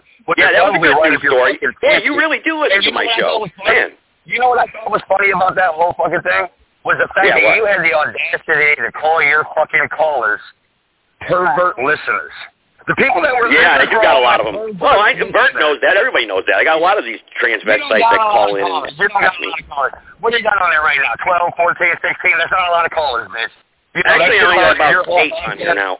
Well, anybody knows, Ron, Blog Talk Radio, usually get about 15, 20. That's a full board, Sure. Oh, I mean, come on. We're dissecting this, going back and forth. Now, let's really get the truth out there. What are you really upset about? Let me help you. How do you compare yourself to the police? How do you compare yourself being a rat? How do you compare yourself being a snitch, rat, Jewish, dick-sucking, nigger-loving faggot? Read the court transcripts. That's what they said, not me. I just repeated it. You weren't a cop. You weren't working your job. You weren't undercover as a law enforcement officer. I did swear an oath to uphold the Constitution against all enemies. You were a paid snitch. Yep. You're a paid snitch. I guarantee you that when it comes down to filing your W-2s, there's not a place on that for paid call the U.S. Attorney's Office and tell them change the job title to that. Maybe you'll make them change the job title. I don't know, but that's not what I was called. I've never heard of them referring to any paid informants as law enforcement. How the fuck would you know? Well, I wasn't being paid just to inform, okay? So there was other things going on, like I said. So, but why does this, Ron, it's 30 years ago, right? What did you do 30 years ago? Can you even remember? What's the big 30 deal? years ago, I was 9, motherfucker. I was still jacking off in my mama's bathroom, bitch. And probably with playing with the dogs and the goats in the backyard, too, down in Texas, right? You know, I mean, but first off, see, that's just it. You stupid son of a bitch. Let me guess. I was born and raised in Texas. I just decided to go to Michigan and commit some crimes and go to jail for 8 years, right? That's what I did? Probably. See, that's just it. That's the difference between No, you sound like someone who was probably a drug addict. Or, you know, so you probably went up there to Detroit or something and probably gave all your money to the, the N-word there. Are you done? Yeah. You're done, yeah. Because when it's all said and done with, you're going off of assumptions, feelings, and your own personal wants. Where National Socialists, we go off of facts and truths. You do? You're calling me a Jew. Where are you getting your facts from? Your behavior. Come on, man. Listen, you ain't got to be of Jewish blood to be a fucking kike. You want to go off and live and love the Jew. You are a fucking kike. Donald Trump ain't no fucking Jew by blood, but he's a fucking kike by actions. Such anger, Ron. Such anger. And a kike is any fucking cocksucker that wants to be either a Jew. Do you love anybody, Ron, in the world? Do you love anybody? Do you love anybody but yourself? Yeah. I love every white man and woman and child that stands up daily and pronounces their love for their people and who continues to make sure that you just lied to everybody, Ron. You just lied to everybody. You just lied. You just lied. That's not true. That's what a degenerate will always say. A degenerate will always try to bring everybody else down to their level. That's exactly what you're doing. That's what you are then. Okay. A degenerate. Okay. All right, thank you. Finally, I get the truth out of you. I can be all of that. I can be all of that. But when it's all said and done with, you're still nothing more than a kite-loving, nigger, dick-sucking, faggot ass. Okay, Ron. But my question was, do you love anybody? And you just lied to everybody. But, go ahead. I love my own. You don't love me. What do you do for a living, Ron, if you don't mind me asking? I mean, I'm such a, I probably should know because I'm such a paid informant. You would rather have it to where, everybody can just continue to parasite themselves off of everybody else just to make a buck. And all of this. I'm glad you know what I believe in. Where, as your opening intro says, our founding fathers failed us when they had mentioned that, everybody is created equal in the eyes of God. No, they weren't, bitch. Everybody was created equal in the eyes of a white man. Houston, Texas. Oh, Ron. Do you talk like that at the dinner table at night in front of your family? Absolutely. My kids sat here and listened and laughed at you the other night, the whole time I ripped into your rat-ass, faggot-ass. My 9-year-old son knows you're a bitch. First to come out of my 9-year-old son is, Dad, is he really somebody that you associate with? No, son, he's a rat bitch. Yeah, I can tell. You lied to your own child? Because you do associate with me, because you did. Well, you did. There ain't no you lied to your own child. What? You have any honor at all. Right. Oh, so you was lying? Is that it? He heard what you had to say, and he knew that my 9-year-old could tell you were lying. My 9-year-old. Well, I'll tell you what, though. And you I would never play like everybody else is a liar, everybody else is a fabricator, nobody else can live and honor the truth. But the good old great Joe Gibson, you narcissistic Jewish kite-loving faggot bitch. There's another title. You're not better. You're worthless. Worthless now. You're worthless. Everything you do is at detriment to everyone else. The only person that you are interested in trying to do anything beneficial for is yourself. You prove that. If you will turn on everybody for once, you'll turn on everybody every time.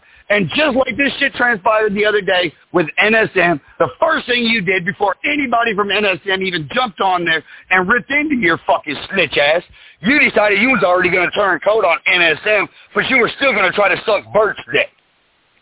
The whole show, I don't think Bert would be happy with you saying that now. Now you're knocking your own commander. Jeez. Why? Because you're sucking up to him? You're trying to kiss his ass?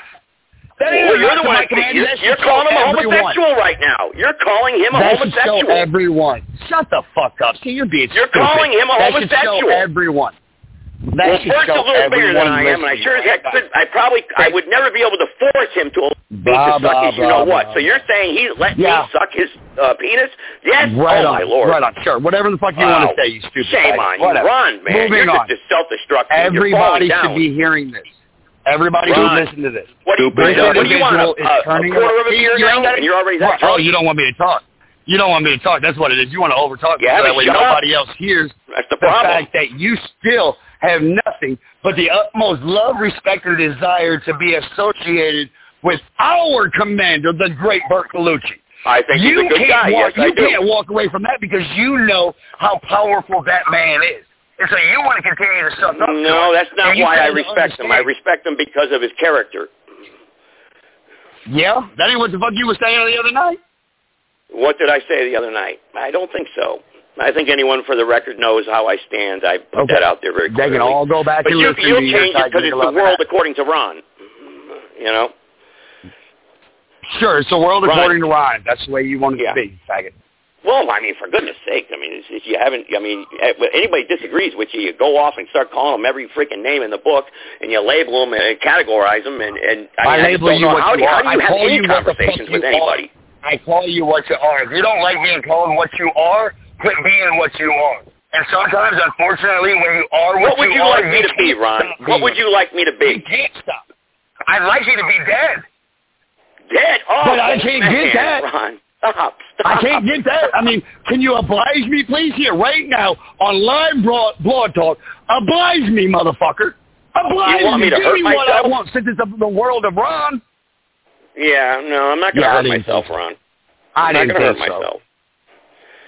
Ron, really, you need to really take a deep breath and look in the mirror if you can and just say, man, what have I become in my life?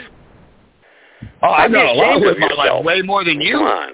Way more than you. I mean, I will pray for you. Here's another funny thing. And I forgive you. I forgive you. Don't worry. I won't press charges on you. I'm not going to make up anything on you. Don't worry. I will not do that. One of the things that really blew my mind on Friday night was how in the hell are you running for public office? How in the fuck are you running for public office and yet you have a restraining order, a personal protection order against you for a woman within the last, and now you say, you know, a little over a year, so let's say the last 13 months. I'm sorry, who the fuck would vote for an individual who is out intimidating, abusing, or harassing women? Well, first of all, I haven't been found guilty of anything, Ron. You see, we live in America. I don't need you found guilty. The court found you guilty, and I still have a chance here to PPO order. I know this much. Try to get a PPO on me, they ain't going to give you one. So she had to have some valid reasons to get it. They Ron, for that's that shit. true. She requested, they gave not it. True, Ron. Oh, that's a great Anybody can walk into a magistrate in North Carolina and take out a warrant for anybody for any reason, and that's how it works down here. It's a messed up system. Oh, sure, I know. Everywhere you wouldn't know anything about that because you're too busy flapping that big mouth of yours and you don't listen long enough. Everywhere you go is a messed up system, though. That's just it. You know, in your world, it's everybody else's problems, not a joke. I mean, a caller called in, Ron, and you just tore him apart, man, without even listening to him. You know, you never once even left the state of North Carolina, and yet you lied to Bert, you lied to whoever else you talked to. I lied to Bert. How did I lie to Bert? How did I lie to him? Are you really wanting me and everyone else to believe that they let you fly into Dallas, tell you at that point that here we go with the flight thing. Why is it so important to you? Why is it so important? Because it proves that you're a liar. It proves nothing. Beyond a shadow of a doubt. It proves beyond nothing. a shadow of a doubt. Let me put the question out there, and then I will let your very next caller tell me if that's not fucking suspicious as all shit. Okay. And the point is, if I'm in North Carolina and I fly to Dallas, Texas, on my way to Phoenix, Arizona, I get to Dallas. I land in Dallas. I go to board my second flight, my transition over flight, whatever the fuck they call it. I go to transition over into my next flight. At that point, they tell me, well, no, Mr. Gibson, or Mr. Murray, or Mr. McBride, or whoever, no, you're on a no-fly list. You can't fly to Phoenix. But you know what? Because you're on a no-fly list, and we don't want to make you have to pay to drive yourself all the way back home, we're going to let you fly back to North Carolina. Now, that don't make no goddamn sense. Now, Ron, we're having a good dialogue here. Now, Ron, what if I could provide you with evidence that I drove, not fly? How about that? Because you're claiming I flew back from Dallas to North Carolina. What if I could prove evidence of it? What would I get from you? What would I get? I mean, I'm just saying hypothetically. I don't want money or anything. I'm just saying, like, just an apology maybe, or maybe you stand on your head. I don't know. Whatever it may be. What could I get? What could the stakes be here? Because I could prove ultimately, it. I can assure you that. Well, and that's just it. I'm going off of what you said, and I can pull up the podcasts where you have said that you flew back from Dallas to North Carolina. Never said that. Nope, never said that. Right. Oh, yes, you did. No, I did not. I can get Eddie on here. I can get Bert on here. I can get Jay on here. We have all heard. Nope. Well, I can't say I don't want to go too far. But I know multiple people have heard you say that comment on Blog Talk. Okay. That's what you're saying now. Now, we're going to prove right now, because the next very show that I do, I can't get the audios now, but I'm going to prove to you that you're 100% full of shit and that you really are a heretic because you just make stuff up as you go along. Why don't you tell me when your next show is, and I'll have you the proof that shows you are. Oh, I can't wait to hear this. But why don't we even have to go to shows? How don't you just ask your commander? Okay. How about we go to shows? No, because I have no problem with it. I'd rather go and just go ahead and give you the audio. Why, you don't believe your own commander? You don't have any trust, huh? That's right, you don't believe anybody. I would rather have all of your listeners hear it out of your own mouth than for them to hear it from someone else. But Ron, really it's a moot point anyway because nobody really gives a crap. You know what I mean? They really don't care if I drove or I flew or whatnot. But the point being, you're trying to prove me in a lie. We were talking about 30 years ago, and now you're all the way up to 2021 because you can't find anything back then. So now you're up to now and here and now. So, Ron, I think really you're not a bad guy. Really, at the end of it all, I don't think you're a bad guy. I think you're just like driven wrong. I don't know. I think you're a fucking Jewish, cock-sucking, dick-loving, nigger-loving faggot. But when it's all said and done, if individuals have no concern anymore with who's lying, who's telling the truth, who's being factual, who's being dishonest, then that is the epitome of the fact that our race is completely 100% in its death throes. And at that point, what the fuck is the fight for? I don't know, Ron. Maybe you can answer that. Well, you're telling me that no one cares.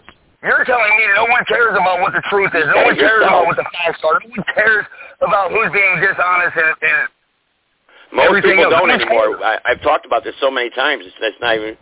It's getting a little bit out of control, Ron. This conversation. I mean, you just really can you talk about something that is very factual for once? No, I mean, can we just have a dialogue like you originally wanted? I mean, I had this guy from Connecticut on there, and you just tore him apart, man. I don't want to mute you, Ron, because I don't like doing that. On something other than you.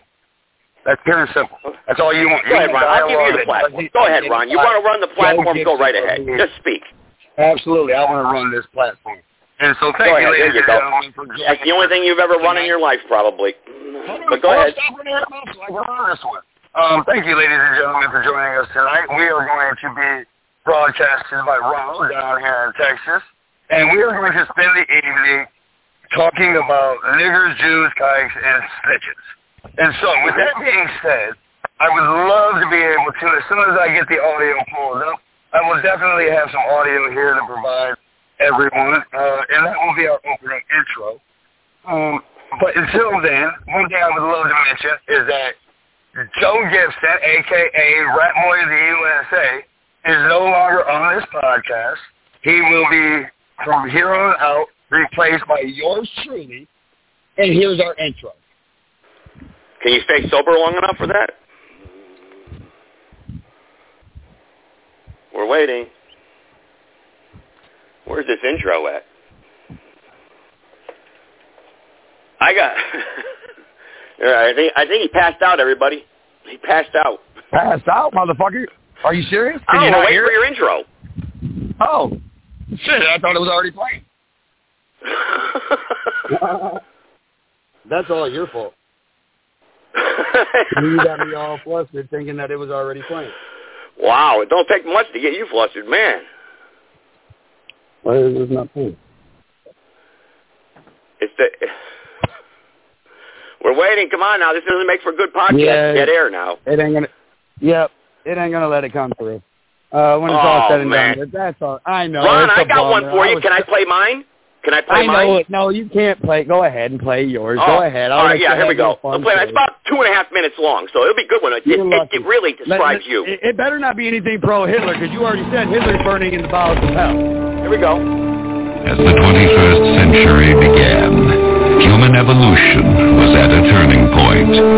Natural selection, the process by which the strongest, the smartest, the fastest produced in greater numbers than the rest. A process which had once favored the noblest traits of man now began to favor different traits. Most science fiction of the day predicted a future that was more civilized and more intelligent. But as time went on, things seemed to be heading in the opposite direction, a dumbing down. Harvard researchers have found children who live in high fluoride areas have significantly lower IQs. Enjoy your extra big-ass fry. Researchers found members of Congress, on average, speak at a 10th grade level. Most Americans read at an 8th or 9th grade level. Look now, talk slow so as you can understand me. It was just a few thousand years ago that our All right, everybody. If you hung in there and listened to that, that was Ronald Murray from one of the Nazi skinheads there who threatened to kill me. Of course, that was, obviously, he never fulfilled his threats, never came through with his threats. You know, I had to play the whole thing because, you know, I didn't want to play bits and pieces. I wanted to make sure that, you know, that you guys got the logistics of it. But his name is Ronald Murray. He's from Austin, Texas. I never had him arrested for that, actually. But I forgot he threatened my father, actually. So, you know, I kind of would like to kick this guy's ass. You know, what do you think? What do you think there? Who's look at Cave? You still on there, Cave? Cave? Oh, I know I got somebody on there. Whoever's on there, whoever's alive. Person number one, I know I got a few callers here on the line here who had to endure that. But, hey, you guys had to listen to the whole thing. I mean, I'm sorry, but that's just the way it goes, you know. But that was Ronald Murray there from the NSM. Cave, you still out there? Cave, you fall asleep on me? All right, hang on. Let me see. I still got the recording going, actually. So, hang on. Lori Ann, are you still there? I know I got a few people still on the line. Yes, I am. What did you think of that? Yeah, I've been in the chat, like, commenting here and there. Dude, that guy is freaking nuts and crazy and... But wow. that's the crap I go through. I but don't that's know the how crap you endured that shit for that long. I would have like hung up and banned his ass or whatever. You know, I would have definitely not endured. Well, you have to understand something. Anywhere near that. Well, Lorianne, you have to understand something. A few years ago, my podcast show was like really popular, and I was getting attacked from like so many different people, and this was just like one. I was even on Howard Stern. I told you that. I sent you the clip. You guys the clip, and you guys, some of you may have heard it. But I was getting attacked from like every angle. And these guys from the NSM, they called in and they threatened to kill me. I mean, they were going to try to kill me. They were going to come to my house. I mean, they were going to kill me. And I was like, yeah. I was like, man, I get to live, man. This is fun, you know. I'm like, I'm all for it, you know. I'll leave the porch light on for you. Come on, man. You know, but they never showed up. They never came. You know, so I never got to, you know, they don't know who they're messing with. I mean, I'm not, well, I guess I am. I'm a badass. You fucking mess with me. Let me tell you something. Called in. When was the show from? Huh? When was this show from that you played the clip from that he called in? Oh, this was May, the month of May 2021. May have been 2021 or 2022. A little over a couple of years ago. Yeah, wow. Yeah, because you heard him quoting things that happened, yeah. But, you know, like, you know, I'm like one of those guys. Look, you know, I mean, this guy, right, he's like 6'3", weighs 113 pounds. He's a crackhead. And he's a stone cold racist. He still is to this day. He just he hates me. You know, obviously, you know, he just hates me. And see, you heard him mention Sarge too, right? Sarge, because he was mad that I had black guys calling into my show. That was the whole thing. You see, that I had Bianca and Sarge calling into my show. That was the big thing. Yeah, that's what started it actually. Oh my God! They called in. Yeah. Sarge is ruining the white race, man, and you're part of it, dude. You fucker. Yeah. It's all your fault. the white race is never kill you, so you suck, Joe Gibson. Yeah. Anybody who wants to call in, listen, I got 60 seconds left. It's going to go into overtime, so you can't get in. So if you want to call in now and press 1. Otherwise, you won't be able to get in.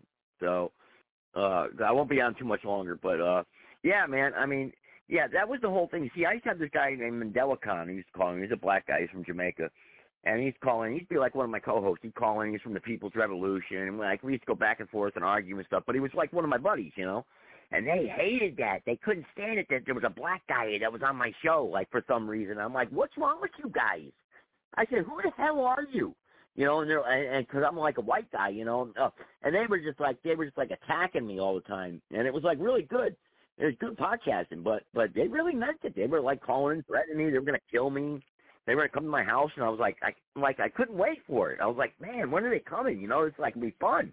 You know, I even told them I go to the gym at 7 o'clock in the morning and Gold's Gym, Battleground Avenue. Meet me there. You know, come on. I'm not you know, trying to hide your from little anybody. dick suckers if that's what the fuck you want to do, you little faggot bitch. But I have no I'm not problem trying to hide with from anybody, little Ron. All I'm asking for is the address. Well, Ron, I'm sorry. People in hell want ice water. Oh, you're just going to have to deal with it. That's what it is. You're just going to have to deal with it. That's you why I'm not going to give my address out. That's right. Boy. No, it's not because I'm a coward. It's called intelligence. It's not my fault that something you you very much lack. It's not my fault. Maybe it's not the next my rally fault that we'll some see fucking each other, type decided that he was going to stick his Shylocks in your bunghole. That's not my issue. Not my problem. You gotta love it, huh? What do you think? God. Yeah, very colorful. Yeah, no, I would not have put up with that for that long. I would have been like, okay, goodbye. Like a few minutes. But I mean, he was obviously drunk as hell, does not hold his whiskey very well at all. I know. And I just love it like at the beginning where he's remember? like, I live in Houston. We don't have gangbangers here. We don't have drive-bys. It's like, what the fuck planet are you living on? You're living in Houston. You obviously probably have a lot of child trafficking rings and cartels and shit going on down there, and you're trying to pretend like, you know, everything's just all peaceful and there's no crime. Crazy. Like, whatever. I mean, you know? improve our lives. You want people to fall back into the same trap that they fell into 250 years ago that caused this fucking... Isn't that guy amazing? I mean, he's just something else. He's still going on. I mean, I had a whole recording of this. Like, it went on for, like, hours, you know? And like, they know my address, and I was like, okay, when you coming, man? When you coming? And, like, they never showed up, you know? Because, listen, I tell people like this, I leave the porch light on for you anytime you want to come by. Nobody's going to do anything. They're all tough guys, especially guys like him. They ain't going to do nothing. Listen, I work out at Gold's Gym every morning between 7 and 9 a.m. Battleground Avenue. I tell people, come on down anytime. We can handle it like men. Nobody ever shows up because they know for a fact. Look, I bench press 450 pounds. You ain't breaking me. Come on, this guy weighs 112 pounds. I'll snap him like a breadstick. You know, come on. You know, I mean, come on. Well, yeah, I mean, they're just punks, man, and they know it. You know, and they just, you know, they gotta be tough guy in some way, and I guess it's, you know, if they're going to get their hate out, you know, it's better that they call into a show like yours and get all their aggression out instead of, like, beating their wives and beating their kids or something. You know? Thank you. And that's my key. I'm glad he's taking his hate out on me and not attacking a Jewish temple or a synagogue or going out and shooting up a school or doing something crazy. You know what I mean? I'm glad they're taking, because by the time that conversation was done, you know, he passed out for 2 days. You know? Oh, no doubt. You know? No doubt. You know, but that is the kind of person that you got to kind of worry about, though. You know, it's like, you know, that is the kind of person that'll be crazy enough to, you know, go and shoot up a school or something. You know? I know. Or you're a what? No, you don't want to own up to what the fuck you've done. Okay, Ron. You're nowhere near a man. Ron, you pick on women, get PPO put on you. Let's move on, Ron. I don't want to hang up on you. Oh, do we need to move on? Are you wanting to move on? Is your butt hurt? Yeah, closing thoughts to the show. Did that nigga finally take his dick out of your butt and now you ain't having fun no more? I'm having plenty of fun. It's just that the clock is winding down, and I wanted to go listen to Harry's show tonight. So. Oh, don't worry about Harry's show, faggot. Okay, well, Ron, you don't control my every movement. Show. You don't control my every movement. Yeah, that went on right to the end of the show, like, And they even started calling my cell phone and, calling my phone and everything, threatening me, And look, I wasn't going to have him arrested. I mean, easily I could have him arrested, right, for the crap he said, right? I mean, he threatened me 90 times. I mean, I know. But I wasn't going to do that. I lost one. I totally lost count. And, I'm getting some food now, too. What would you have done if somebody called in and did that to you? What would you have done? You probably would have freaked. You'd probably be a little nervous, huh? I mean, if a psycho like that called in and started harassing you, I mean, especially if they knew my address and everything, then that's kind of okay, I would definitely probably make a report out of it. And go, hey, Well, you know what I don't like that I forgot about? I forgot about it. That was my father, actually. That called in, that caller. That was my dad. And I forgot all about that, actually. And I'll be honest with you, if I would have, now that I'm thinking about it, that's my dad. And I didn't know he threatened my dad. I forgot about that, But my dad was the reasonable type. I remember him telling me, let it go, because me and 7 other guys from the military go down there. We could do society, planet Earth a favor, but I remember my dad, because the guy's a joke. And he's still around, actually. He's still around. He's still around. If he knew where I lived and everything, I would probably report it. But I would also, I'd have both my 9mm and my 44 ready to go. Sarge, but this all started because of Sarge, because Sarge and Bianchi was on my show, and they didn't like them. They didn't like Sarge. They hated him. You heard him say it. He called him the N-word and everything, and I was like, that's my friend, why are you calling him that, And Sarge was on a couple other exchanges I had with those guys, and Sarge was like, just let it go. Forget those guys. They eventually dried up and went away. But this past week, I guess my name got brought back up, from what I hear from intelligence reports and whatnot. And I guess they brought my name back up. And, I guess they don't like me. I guess they hate me. I don't know.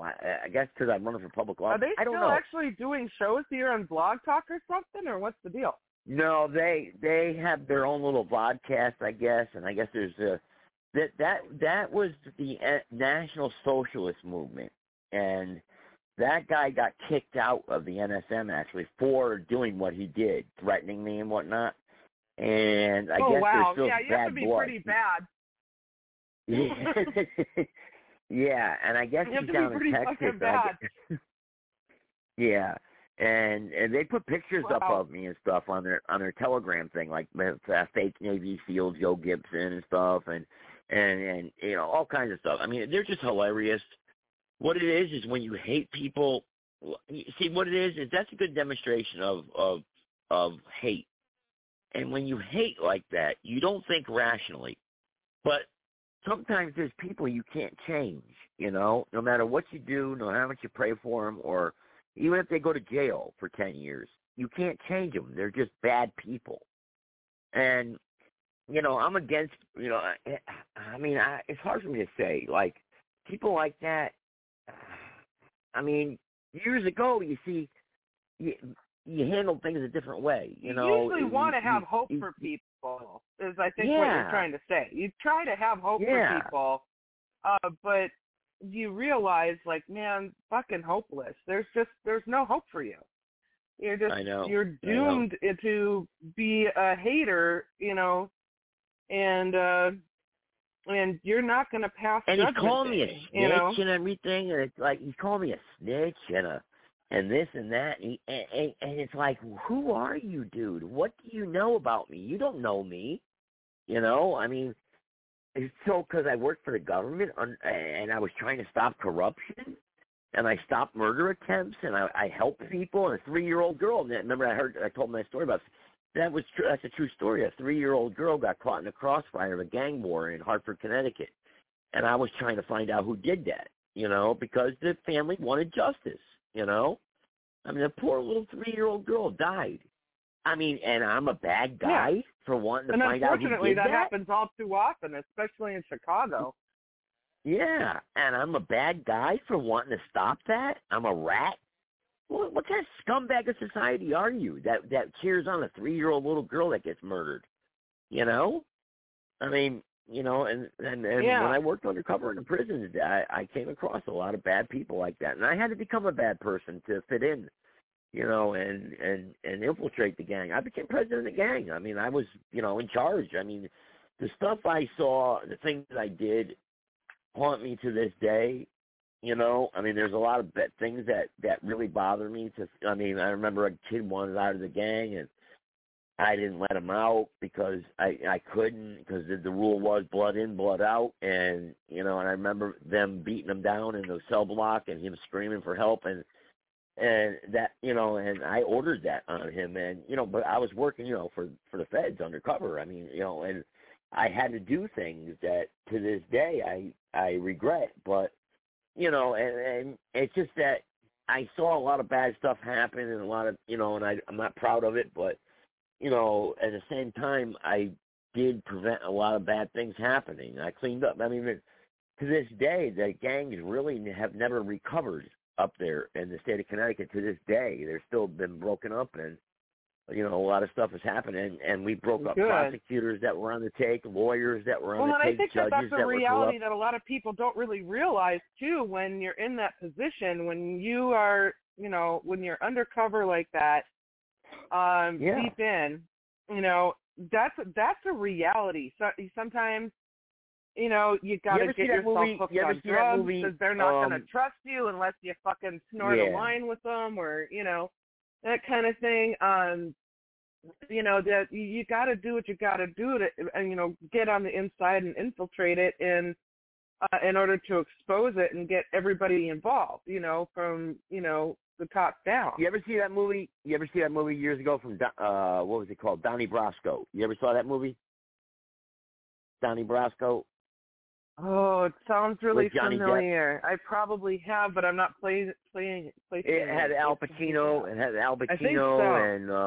Johnny Depp. Oh yeah. Oh, it's been a while. But yeah. And he worked undercover. I knew that guy actually.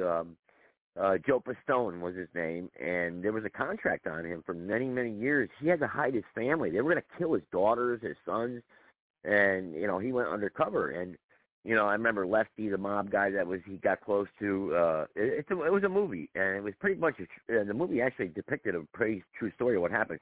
Well, anyway, the guy that John Gotti killed, oh, God, what the hell was his name? Paul Castellano. That's right, Paul Castellano. Paul Castellano had listed the contract on Joe Pistone in 1989 and 1990 because they had a contract on his family. They were going to kill his family. I remember that. And I knew the guy. I knew the feds that were working that case, actually. And I remember Joe Pistone. And Joe Pistone to this day has to live under assumed identity because, you know, there's still a contract out on his family. But even though it was listed by Paul Castellano, but Paul Castellano got whacked by John Gotti, you know, and Sammy the Bull. Well, Sammy the Bull, he didn't, and John Gotti, they didn't do the killing. It was their soldiers killed Paul Castellano. They watched the hit go down though, but you know, so that was the time frame that I was doing all this. You know, this was a very bad time. You know, crime was out of control. This was 1989, 1990, 91, 92. You know, and I'm a young kid. And I'm special forces coming out of the military, and, you know, and I'm in jail, and I'm working undercover in the jail. And the computers I got caught with, they wanted the Colombo crime family. They wanted to buy the computers. They wanted me to rat on the Colombos. I said, no, I'm not going to rat on them. And, you know, and it was just a big thing that happened back then. And, you know, and I mean, I'm glad I didn't rat and tell, but, you know, at the same time, the things that I did and the services that I never got credit for it, but at the same time, I did what I did, but it was another life, you know. I mean, it's hard to talk about because 30 years ago, you say, wow, you must be an old man. I'm still a young guy, really. Technically, I'm upper 40s, you know, But that was a different time back then. It's like, it's so weird how times have changed, you know, compared to today. You know what I mean? I mean, it's like, think back. I mean, I don't know how old you are, but what were you doing in 1990, 91, 92? What were you doing? You know? Oh, okay. So you were, I'm 50 you years were 19, old. 20 years old. Yeah. Okay. So you're 19, 20 years old. So you were a teenager during those times. So you know how crazy those times were, right? Yeah, exactly. I mean, you know, they were and you know what? Crazy times. They still are, just on a different scale. You know, Yeah. I think that, yeah, you know, they're, in some ways they're even more crazy than they were back then. Well, there's no code of honor anymore. Because now we have the advent of technology. Yeah. You yeah, know, true. I mean, back then there was a code of honor. I mean, you didn't tell, you didn't rat, you didn't sell out your brother. You know, they had a code, but that was the demise of that killed them back in. It was about 1996, 1997 when I saw the real change of the system and the different types of criminals that were coming out. The gangs got broken up, and they weren't consolidated and big anymore. They broke up into different factions, and there was no justice really anymore. These were young punks that would just kill, and not have any remorse or any reason to kill. They would do it over anything. Back then, and, you know, there was reasons. You know, you broke a rule or you had to, you know, there was a code of honor. Like I said, there was like honor amongst thieves in a way. And that kind of got wiped out, and we lost that. And that's kind of like a reflection of how America is today. We see today there's no honor. There's no, what's my handshake mean? If I give you my word, it doesn't mean anything anymore. People lie to each other. There's no honor. You know, it's kind of like with relationships between men and women. You know, there's no honor. There's no, you know, like back then, if I was a married guy in 1991 and I cheated on my wife with another married guy's wife, I'd be killed for that. Today they wouldn't do that. Today they wouldn't care. Then that was a big no-no. They respected the institution of marriage, you know. If this was your wife, whoa, you know, you don't talk about stuff, you know, you respect the ladies, or, you know, there was honor. Today there's no honor, there's no respect.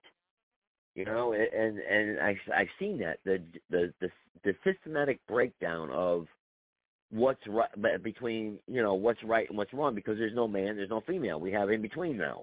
We talk about it all the time. It's, you know, there's LGBTQ exactly. community, you know? Yeah, there's no everything lines is upside drawn. down. And it's all me. Yeah. It's know, not, I mean, it's just weird. It's no longer, you know, just, you know, ask not what your country can do for you, but what you can do for your country. And that applies in relationships, that applies to almost everything now. Everything is so selfish.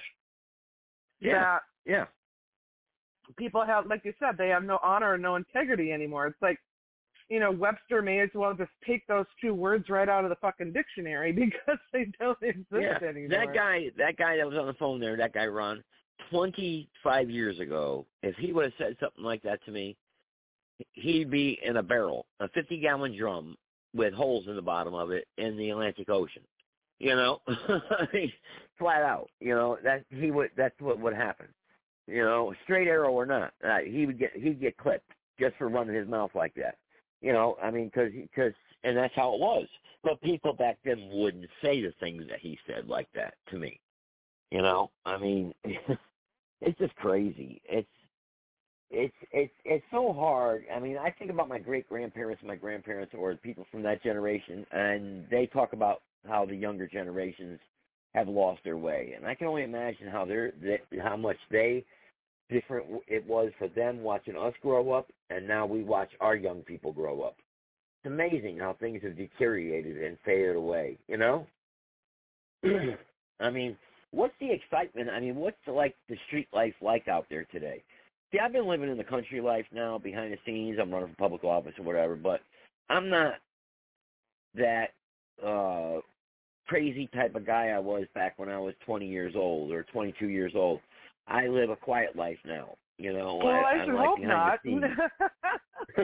Yeah, I know. I don't think that we should, you know, I don't think we should be really much like anything that we were back when we were 20. When you hit your mid-40s, into 50, you and how you approach life should be a very, very different type of reality. Otherwise it shows that you've just never grown up. You've never evolved. You've never grown. But if you look at the times, though, those people back in 1990, 91, they were my age back then. They were gangsters still. They lit.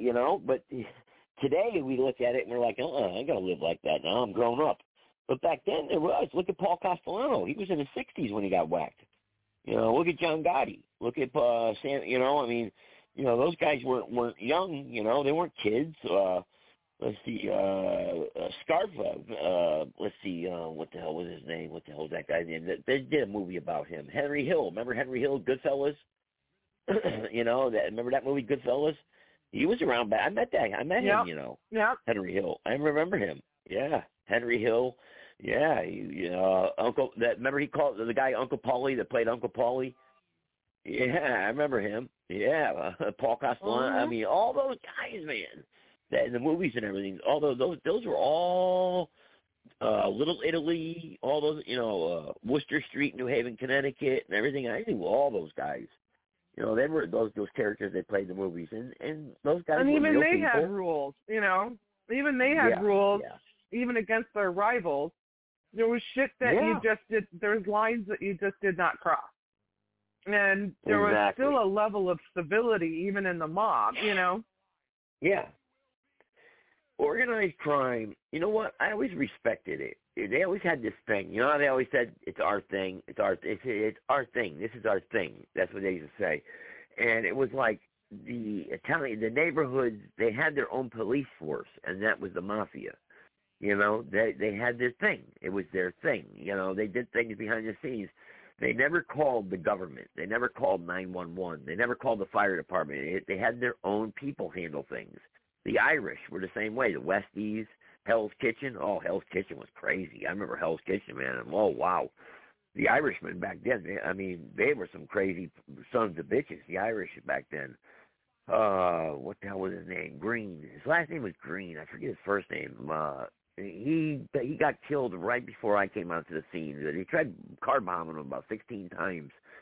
He came from Cleveland, Ohio. I forgot his name. His last name was Green. I remember that, but crazy Irish gangs, man. Irish were some bad sons of bitches, the Irishmen, but all these people were discriminated against when they got off the boat. The Irish, the Jews, the Italians, they got put into neighborhoods, the 5 Points and everything. All that's true, those neighborhoods. And the Bronx, 5 boroughs, those were the neighborhoods. And if you were born and raised in a certain neighborhood, you stuck with your own clique, your own kind, and that's how it was back then.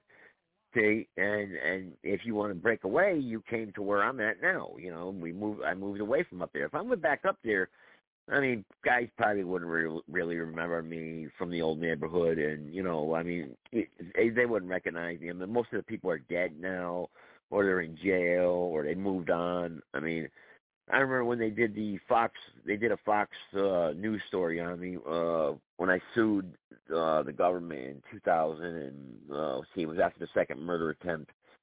They did like a 15-minute skit on me on Channel 61 in Connecticut, and what was his name? What's that guy's name up there? Oh man, I forgot his name. Senator Lieberman, he was involved in it. The guy that ran for VP, Joe Lieberman, he was involved, and there was another guy that was involved there. I forgot it. He was the Attorney General. Oh, I forgot his name. Oh man, I wish I could remember it. My mind's going blank right now, but it was. But Joe Lieberman was involved. That was a corrupt son of a bitch, Senator Joe Lieberman. He was. I think he was Al Gore's VP during 2000 campaign. Remember Joe Lieberman? He ran for vice president. Yeah, very vaguely. Yeah, that was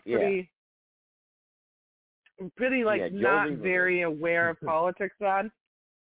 Oh, okay. Yeah. All right. Well, Joe Lieberman, he was corrupt. That was the corrupt class that was coming out of the Democrats at that time. Wasn't he in Senate forever? Bush. What's that? Wasn't he in the Senate or something, or a congressman for for fucking ever? Senator Joe Lieberman. Yeah, he ran, and he was Al Gore's vice president.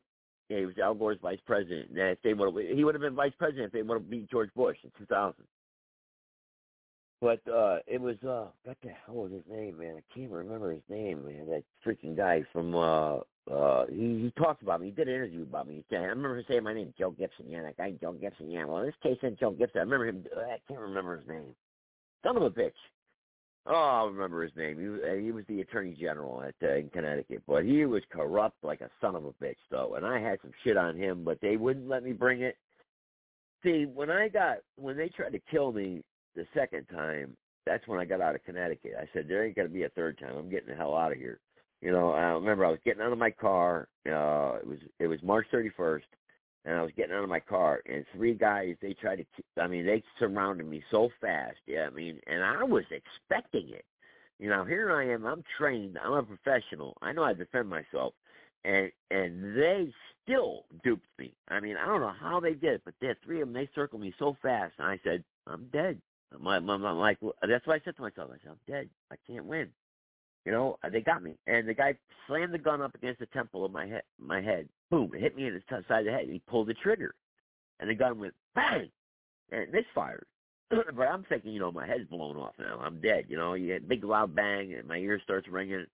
And then I'm like, wow, I'm not dead. And the guy in front of me pulls out a knife, stabs me in the chest, you know, and he rips the knife out. That's what hurt the most, when he ripped it out. And then I fell in the middle of the street on State Street in Meriden, Connecticut, and I thought I was, you know, cars are going by me. Nobody would stop and help me, you know. I'm laying there half bleeding to death.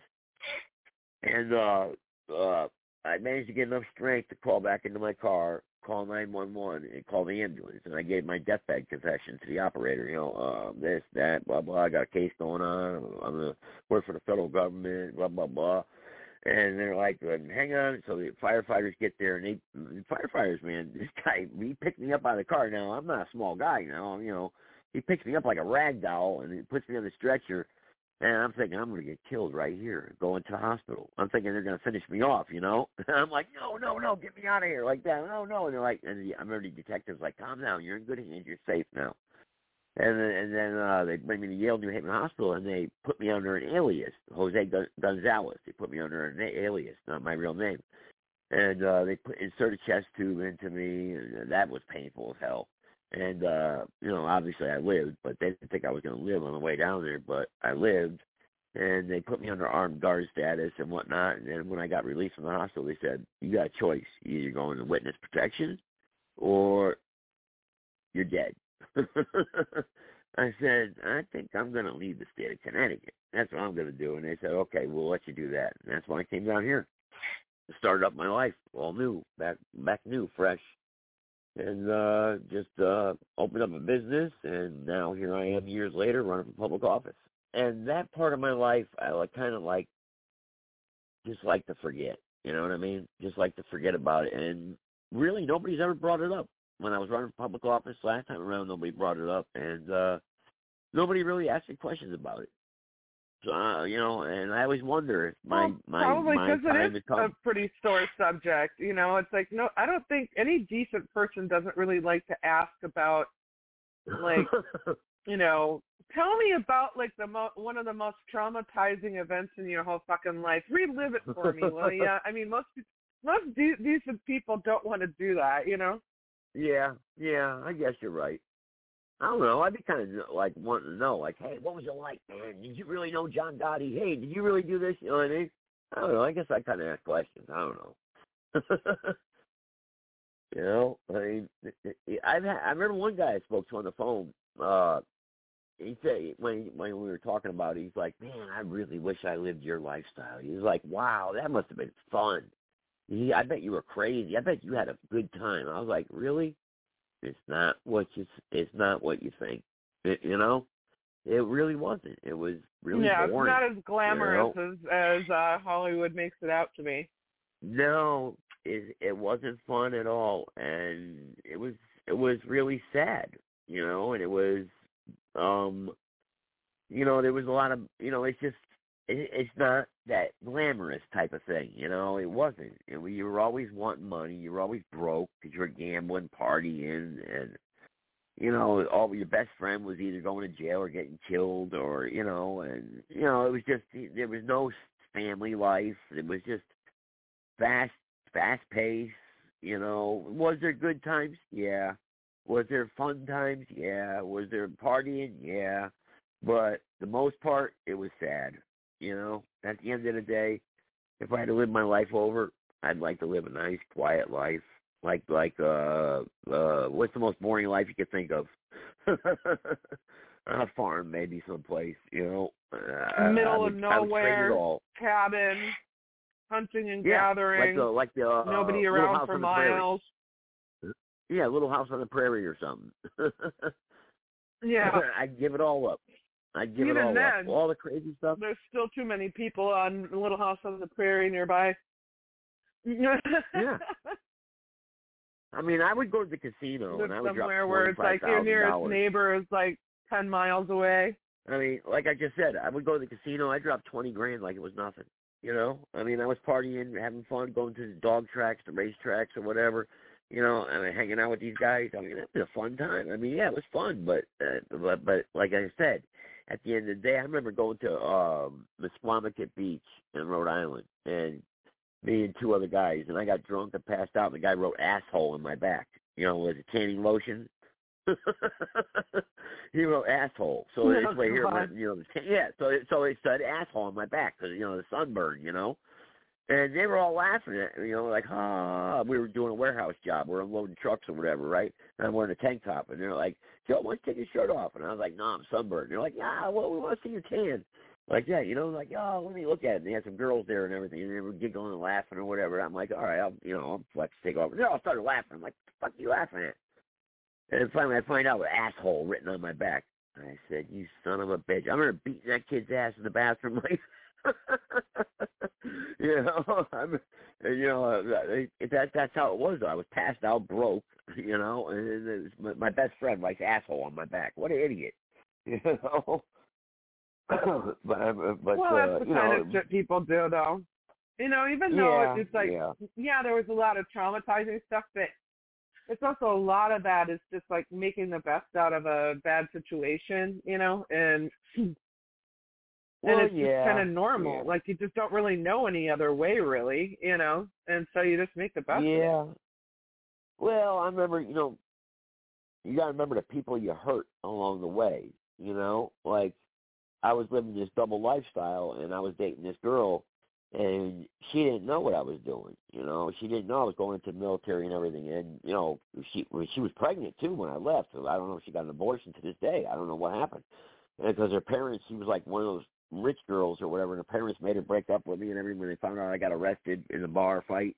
And to this day, I don't know what happened to her. She sent me a message like 5 years ago. You're a scumbag. You make my skin crawl. You scumbag or whatever. I was like, damn, I haven't talked to you in like 30 years, you know.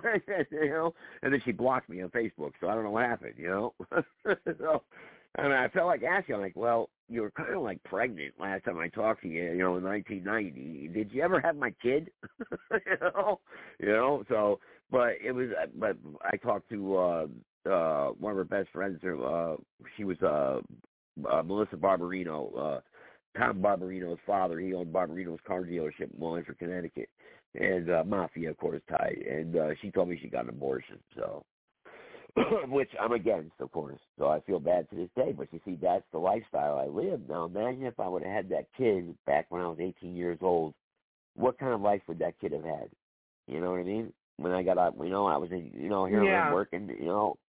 I mean, I would have put that kid through hell. You know, I feel bad. You know, so. Well, she moved on. You know, I guess she got married or whatever. I don't know. You know, I never got with her, and I've never spoken ever since. Like I said, she sent me that message on Facebook. But those are the people that I made contact with during that time. That, you know, those are broken relationships. I mean, I meet families that broke up. I mean, this kid that I know, he got killed. He was in a gang. You know, he got shot and killed. I remember he came from a good family, and his parents were heartbroken. You know, the dad had so much dreams for him. He was going to go. He had a football scholarship.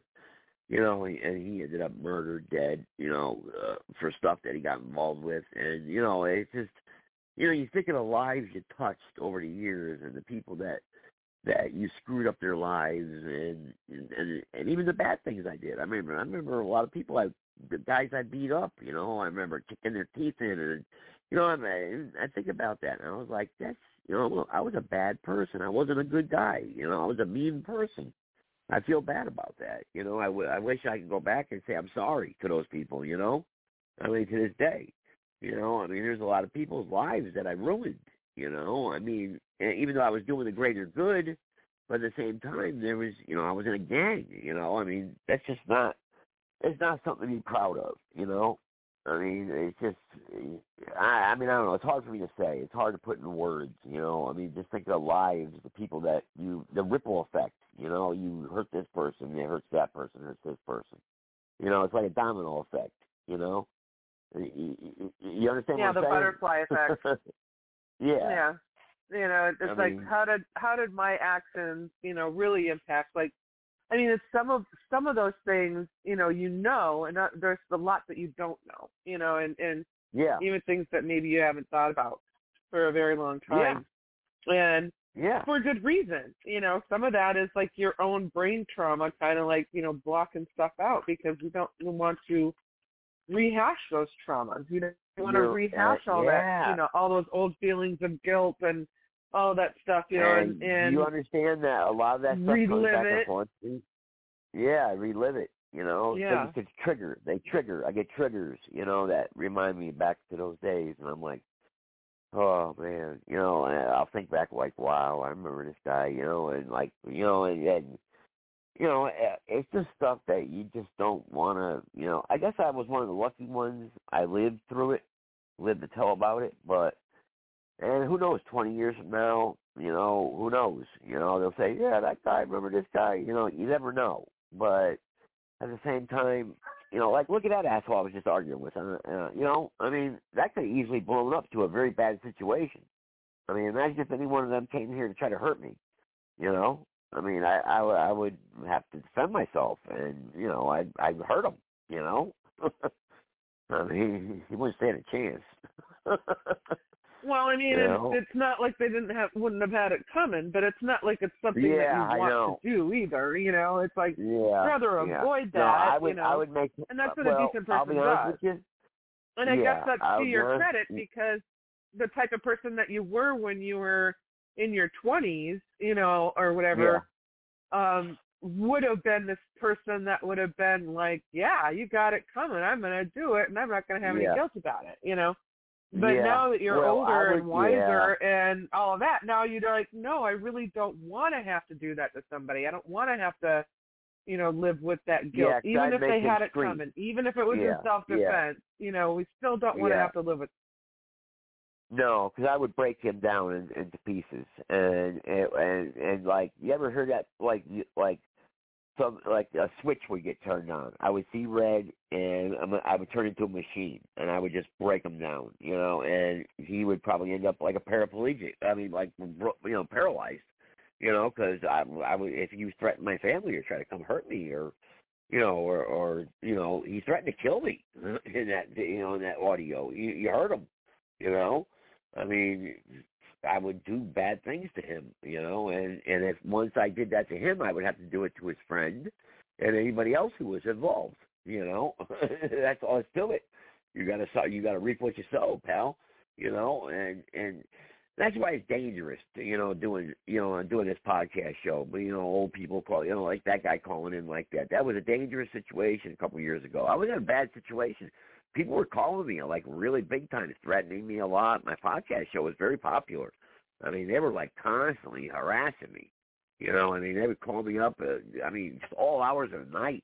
And they would hack into my computer. It was crazy. Ask Adam. That guy Adam, actually, he could tell you. I let him come into my computer to try to fix it because they hacked into my computer. And it was just bad. It was just a bad situation. And I don't want to have him arrested. Yeah, it was real bad. Trust me, real bad. But all that's behind me now. I guess now it's one of those, video killed the radio star. Everything's TikTok and stuff like that. We lost Joe. We lost Tave. I don't know. There's a couple people still on the line, so I don't know. They're listening. They're probably like, "Oh my God, I don't want to know this guy. Get me the hell out of here." I'm not gonna hurt nobody. I promise. I'm a nice guy, really. No, I'm not gathering that impression from you at all. I mean, it's well, I hope so. You didn't used to be a good guy. You admit it. I'm no, sure I wasn't. that I'll be honest with you. I wasn't. It's taken some effort on your part. A wake-up call. Probably almost dying was probably that wake-up call. Yeah, it was. And I had my throat a couple of times, and it's like, staples. Yeah. When you go through something like that, and even people that are caring for you in the hospital are wondering if your chance, are saying, your chances aren't very good that you're going to pull out of this. Yeah, they told me I wasn't going to make it. If that's not a wake-up call, to go, they maybe I need to, rethink things. When they slashed my neck open, the nurse said, we're losing him. And you're like, you're not going to make it to the hospital. Because I was bleeding from the neck, 16 staples. They had to close my neck. And they thought they hit my jugular. I mean, blood was just shooting out 4 feet in the air. That's how bad it was. I mean, it was just squirting out like that, and I was dizzy. It was coming out like in shots, like poop, poop, poop, like 4 feet in the air. Every heartbeat is a new squirt. Yeah. Yeah, and the nurse was like, "Oh my God, we're gonna lose him. We're gonna lose him." And I remember her talking to my handler. She's like, "I blame you for this," because she knew what was going on. And they managed to clot it up where it would stop bleeding, and they took me in LifeStar helicopter to the hospital. And 16 staples. The artery damage to the back of my neck and everything. It's not in the front of my face. It's on the side. It goes from my side of my neck all the way around the back. Because what had happened was, when he was trying to slash my throat open, I leaned forward right when he was going for my neck, and he came with a surgical blade, and he hit. And when I leaned forward, that's what saved me. Now, if I didn't lean forward, he would have got me right in the front, and they would have just cut my jugular and everything, and I would have bled out in a matter of like 60 seconds. So it was a 1/2 inch deep scar, 1/2 inch deep on your neck. 6.5 inches long, the scar. You can figure it out. What are my chances? Exactly. And even then, this is how crazy I was. For some reason, you made it. Yeah. For some reason, this is how crazy I was. Yeah. Listen. I'm bleeding, and the first thing I do is take my T-shirt off and I wrap it around my neck. The first thing I think of is going to get the son of a bitch that did it. I'm like, I'll kill you, you son of a bitch. That's the only thing I can think of. Instead of fixing the wound and healing, and trying to get help. No. I would just patch and I remember the T-shirt. I wrapped it around my neck, and it was a white T-shirt, and it turned red in a second. And that blood is just dripping. And I take the T-shirt off, and it's going bloop, squirting out. Pshoo, pshoo, pshoo. It was just bad, man. That was the first murder attempt. That was the first one. The second one was when they stabbed me, But, and the first time around, I didn't learn my lesson. I thought about it, and I was still living life on the edge. But the second time around, that's when I said, oh, I got to turn my life around. I got to get out of this life and just start all over, and that's what I did.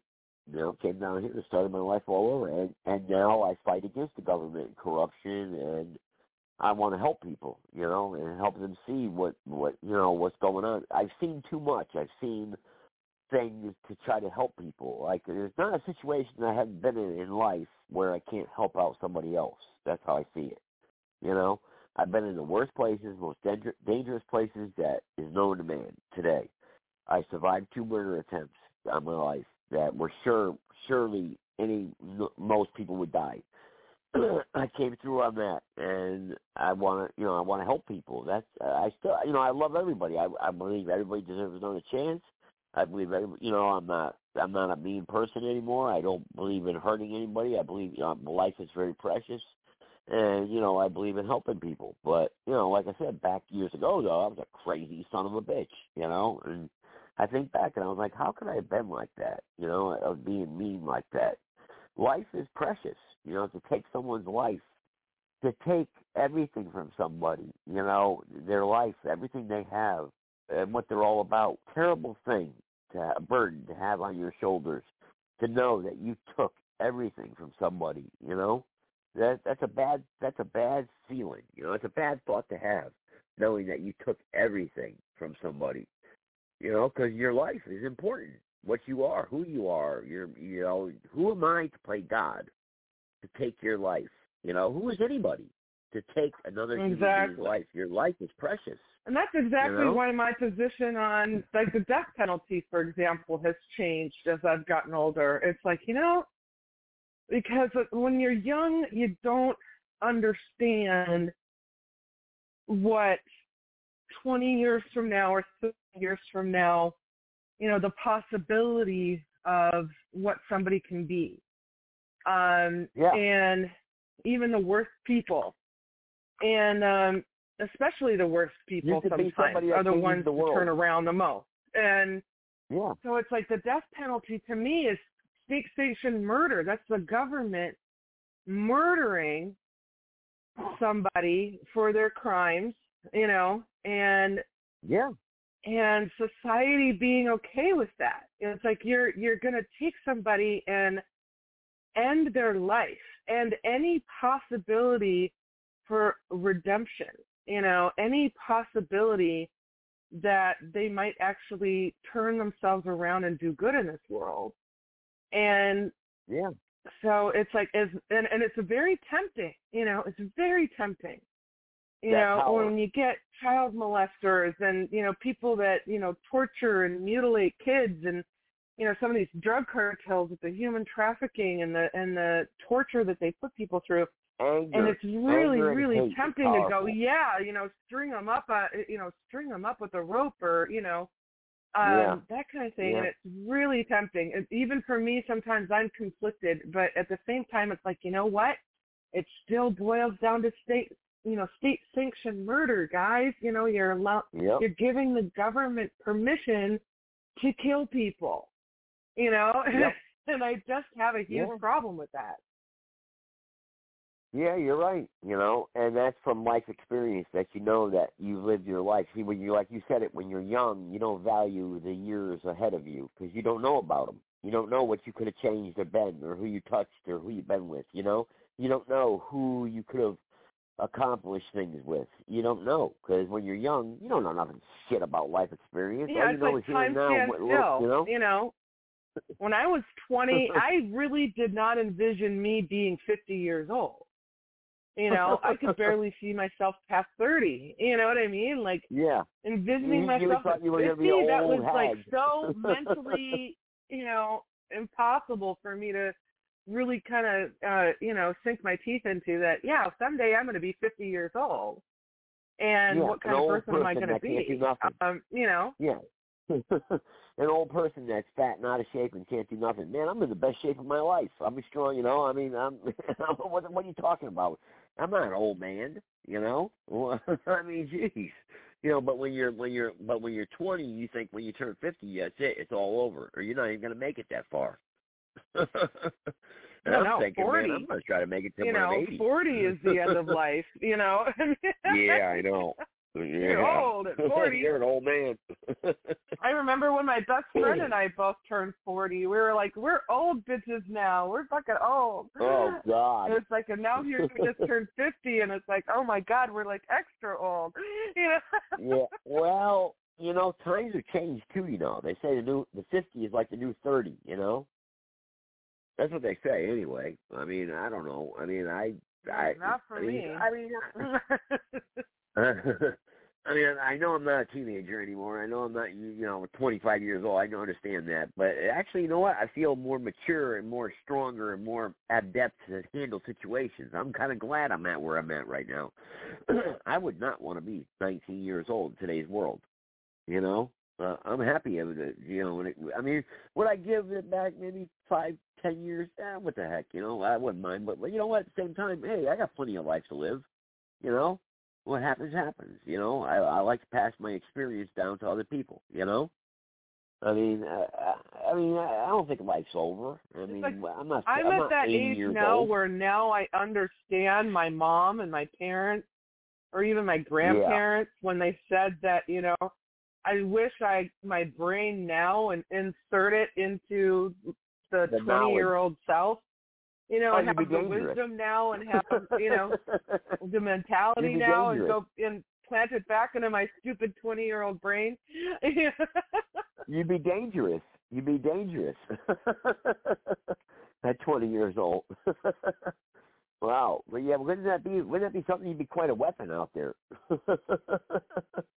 Young and smart. Yeah, exactly. Wow. That would be pretty cool, But then again, I guess that's what, see, my mission now in life, now that I saw what's going on and everything in my life, I would like to search for what happens when we die. What's going to happen when we die? I like to know where we're going to go. What's life really about? How do we know there's life after death? I want to know. I want to know about the spiritual world, I guess you could say, without getting involved with the things I shouldn't get involved with. I want to know what happens when I die. I want to know where I go. I want to know if this is true. I want to know if there's a God. That's why religion is there and has always been there in some form.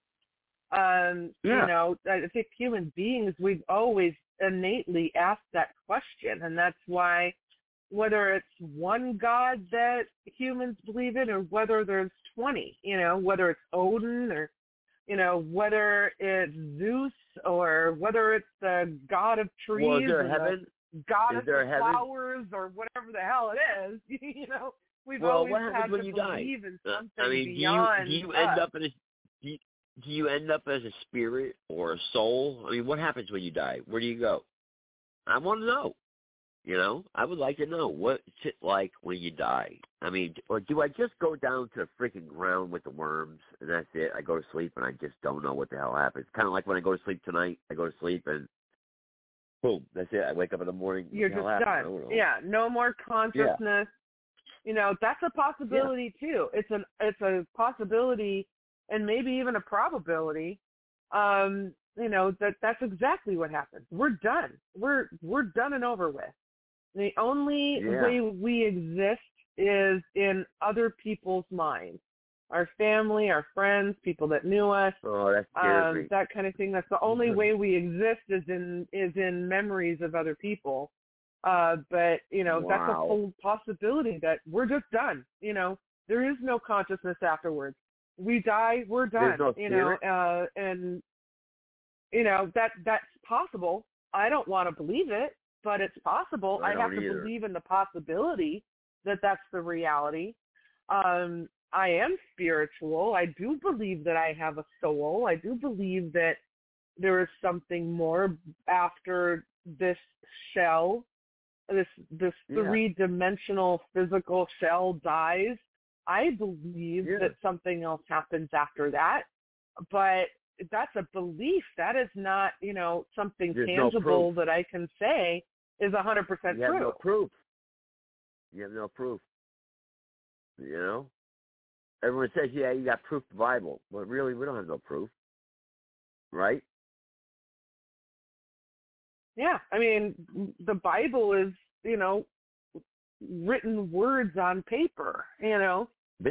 that, people wrote down. Has anybody ever come back from heaven and talked to you? No. Right? No, not me.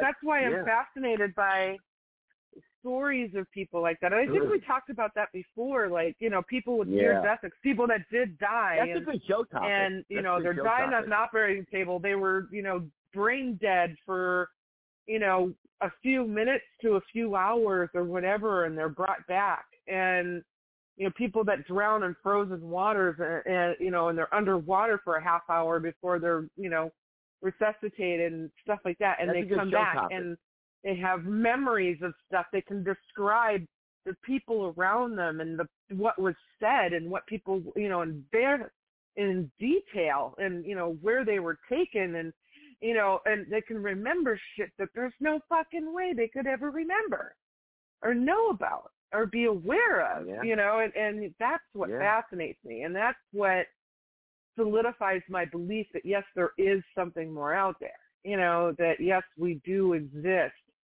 beyond this physical shell of a body. And then ghost experiences. I've had ghost experiences. Have you? You have? Yeah, I've had ghost experiences. Why? What did you see? That, also convinced me that, for whatever reason, the spirit or the ghost has not passed on to whatever's next. They're in this, this interim realm for whatever reason. And, I've had ghost experiences. My mom has, my Aunt Linda, my cousin and I both experienced it at the same time. Wait a second. What did you experience? I'm interested in knowing. A lot of it was at my grandpa's house. Old farm. His house was like one of those couple 100-year-old farmhouses. And my mom experienced stuff, mostly, sounds, feelings, like, what they typically talk about, like with all of a sudden this, even though it's like hot summer and there was no air conditioning, hot summer evening, and just suddenly, just walking into the room and it feels like you just walked into a freezer and then back out again, cold spots. My cousin and I remember this so distinctly. I think she's a couple of years older than I am, so I think she was about 12 and I think I was about 10. And we were staying at my grandpa's house. We were in the living room. He had a, sofa bed. And my grandpa's rocking chair in the living room, where it sat, like the floor would creak very distinctly. Like when you sat down in that rocking chair and you rocked back and forth, it was its own unique sound. No other sound in the house, no other creaking of the boards or anything in the house sounded exactly like the sound of when you were rocking back and forth in Grandpa's rocking chair. Typical, just a typical wooden rocking chair. And so she and I were in bed, and it's all, Grandpa's in his bedroom, Grandma's in her bedroom. It was, nobody was up, and we both saw in the kitchen this little red light, and it was floating around in the kitchen because you could see between the living room, like, the archway or the doorway that, separated the kitchen from the living room.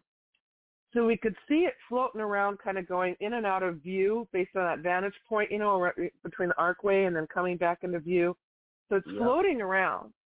And we're like, what the fuck is that? And this is before laser lights, so we're talking, this is 40 years ago. You didn't have tap laser lights or anything. And so it's just like, it was independent. It wasn't coming from anything. You know what I mean? It's like floating around.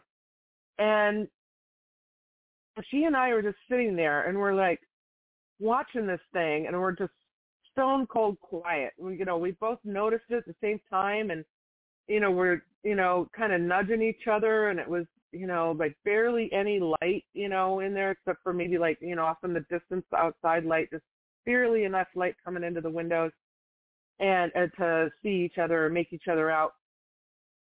And so we're like, what the fuck? And then it started coming into the living room. And when it started coming into the living room, then we covered our heads with the blankets. We're like, oh shit, and we're like hiding under the blankets. We're like, what the fuck is coming into the living room now, And so we're just sitting there and we're quiet and we're in the blankets and we're like, holy shit, but being quiet. And the next thing you know, we hear that creak of the floor.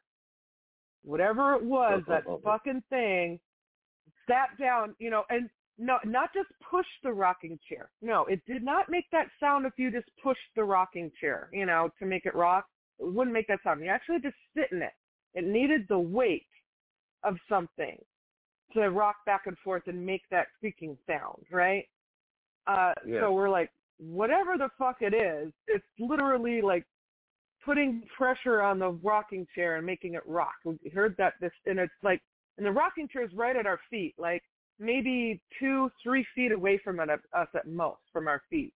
Oh, and then we were like really freaking out, we're like, what the fuck? It's like, right at the end of us, and it creaked about 4 or 5 times like that. And then everything was quiet.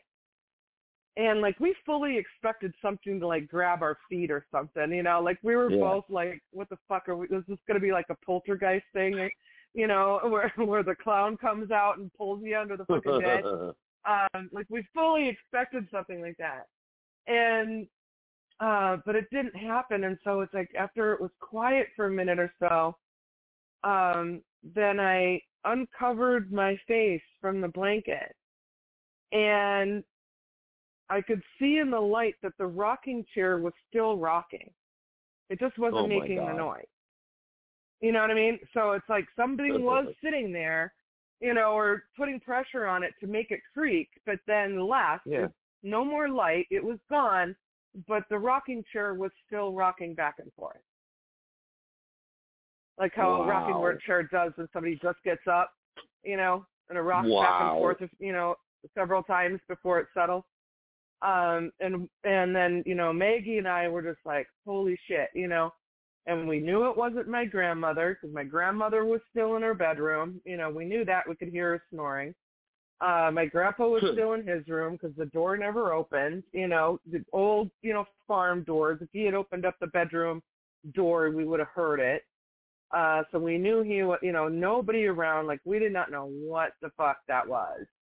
Wow. And she and I still remember that story, and like we hadn't talked to each other for several years, and we mentioned this story. I'm like, do you remember, like whatever that was, ghost or whatever it was at Grandpa's house? And she's like, yeah. And then she told me that when she got a little older, a few years later, she was talking to my Aunt Linda, my mom's sister, and told her that story. And my Aunt Linda said the exact same fucking thing happened to her.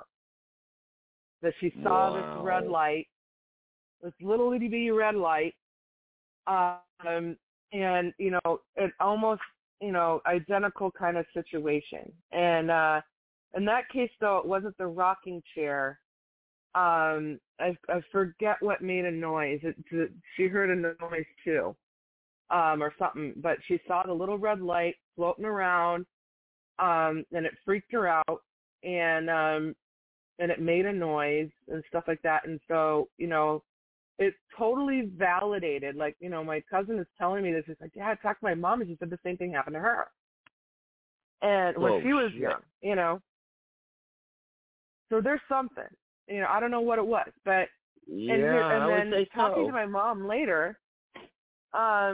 Apparently, on the other side of the farm, twice somebody tried to build a house down across the field closer to the little lake that my grandfather, owned, was only one of 2 owners around this little lake and had access to it. Well, prior to my grandpa's farmhouse, going back in the history of it, twice somebody had built a house there, and both of those houses had burned down within a year. And there were still remnants of one of them in the forest that, when I went exploring, like with my sister and stuff, we saw the remnants of it, like, the brick and what was the chimney and stuff. And so that's why the house, my grandpa's house, was built where it was, because they kind of like felt that area was cursed down there. And so they built the house all the way across the field and away from that area. And so we've always felt like, yeah, there's definitely some ghost presence here. Yeah, and so that was just like one of the times. Another time, I'm still fully believe I conjured a ghost. Conjured, what's that mean? I believe it was a friendly one. Using like crystal magic and being very specific about the ghost that I conjured. Not a specific name, but as part of the conjuring, demanding that it's only to allow a spirit that has good intentions, that will do no harm, that kind of thing. And I do believe I conjured one that hung around for a couple of weeks until I demanded that it finally leave. Wow. And that was, it's like really weird, and it's hard to describe. It's like I remember after I conjured it, there was a specific spot in the hallway that whenever it was around, like my cat would freak. My cat would just, for no reason, my cat would just be walking along and would get in a spot in the hallway. And I protected my bedroom.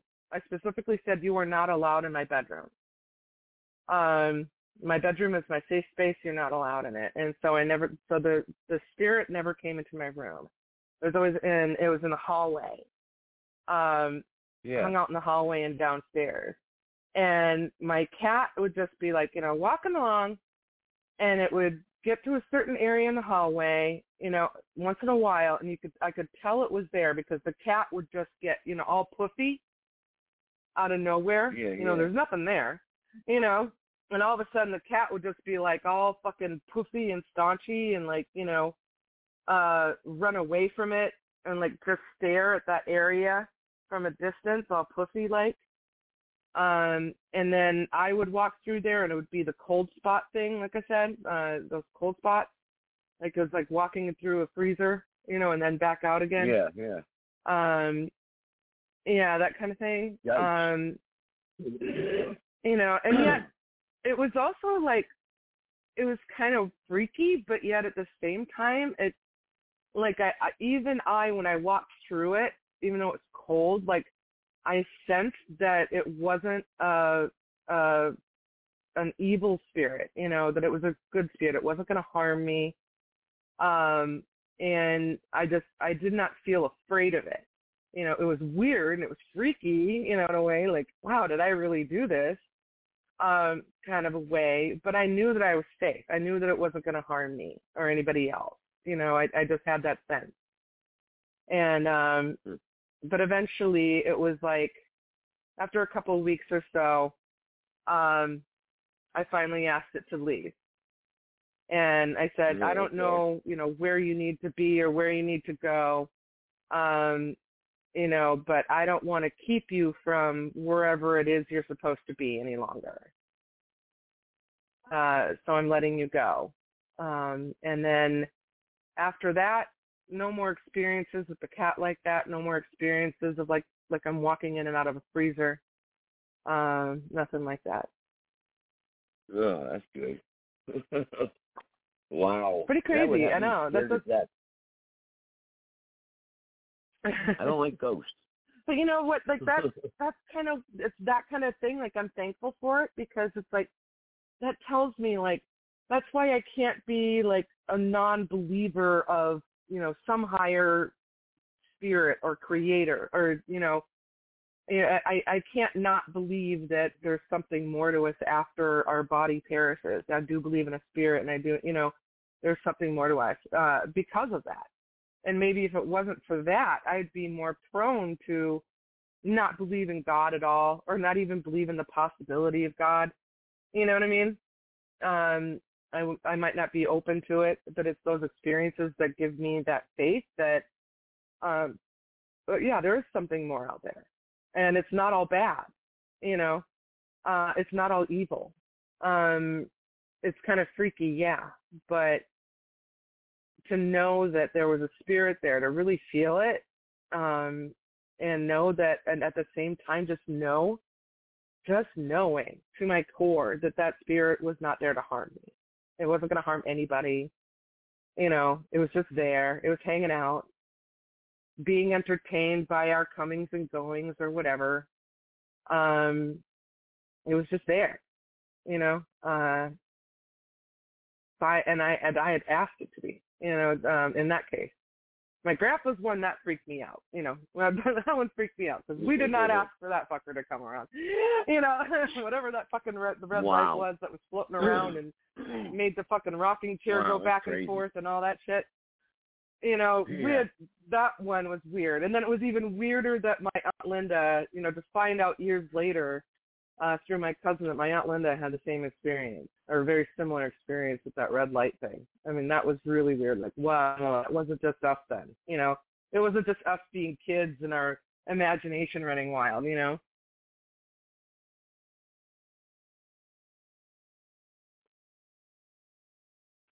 Are you there? Oh, yeah, I'm here. You got me freaked out. I didn't know if Blog Talk hung up on us or not because we've been on for a while. No, actually, yeah, that's one thing, you know. And then, of course, I think I've talked about the UFO experiences too. But my mom has her stories about, you know, weird stuff on the farm too, and yeah, it's one of those things. Wow, that's some weird stuff. Yeah, I don't know. It's weird. It's just a powerful story, you know. I mean, it's firsthand testimony from you. It's real, you know. I mean, it's testimony. Yeah, like wow. I would have no reason to make this shit up, you know. Like, please look like a fucking crazy person, and you know, have people think that I'm nuts. Please, yes. Yeah. Well, a psycho would, yeah. It's not something that I talk about very often because it does sound kind of crazy. Yeah.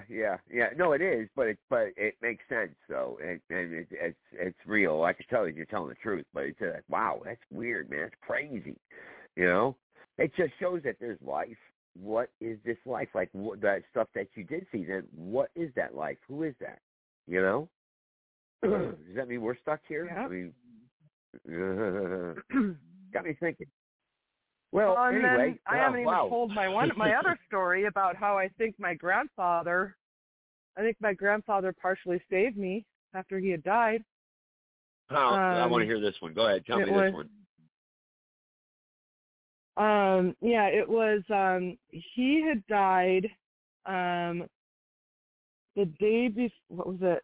It was like the day before Halloween, I believe. I believe it was October 30th.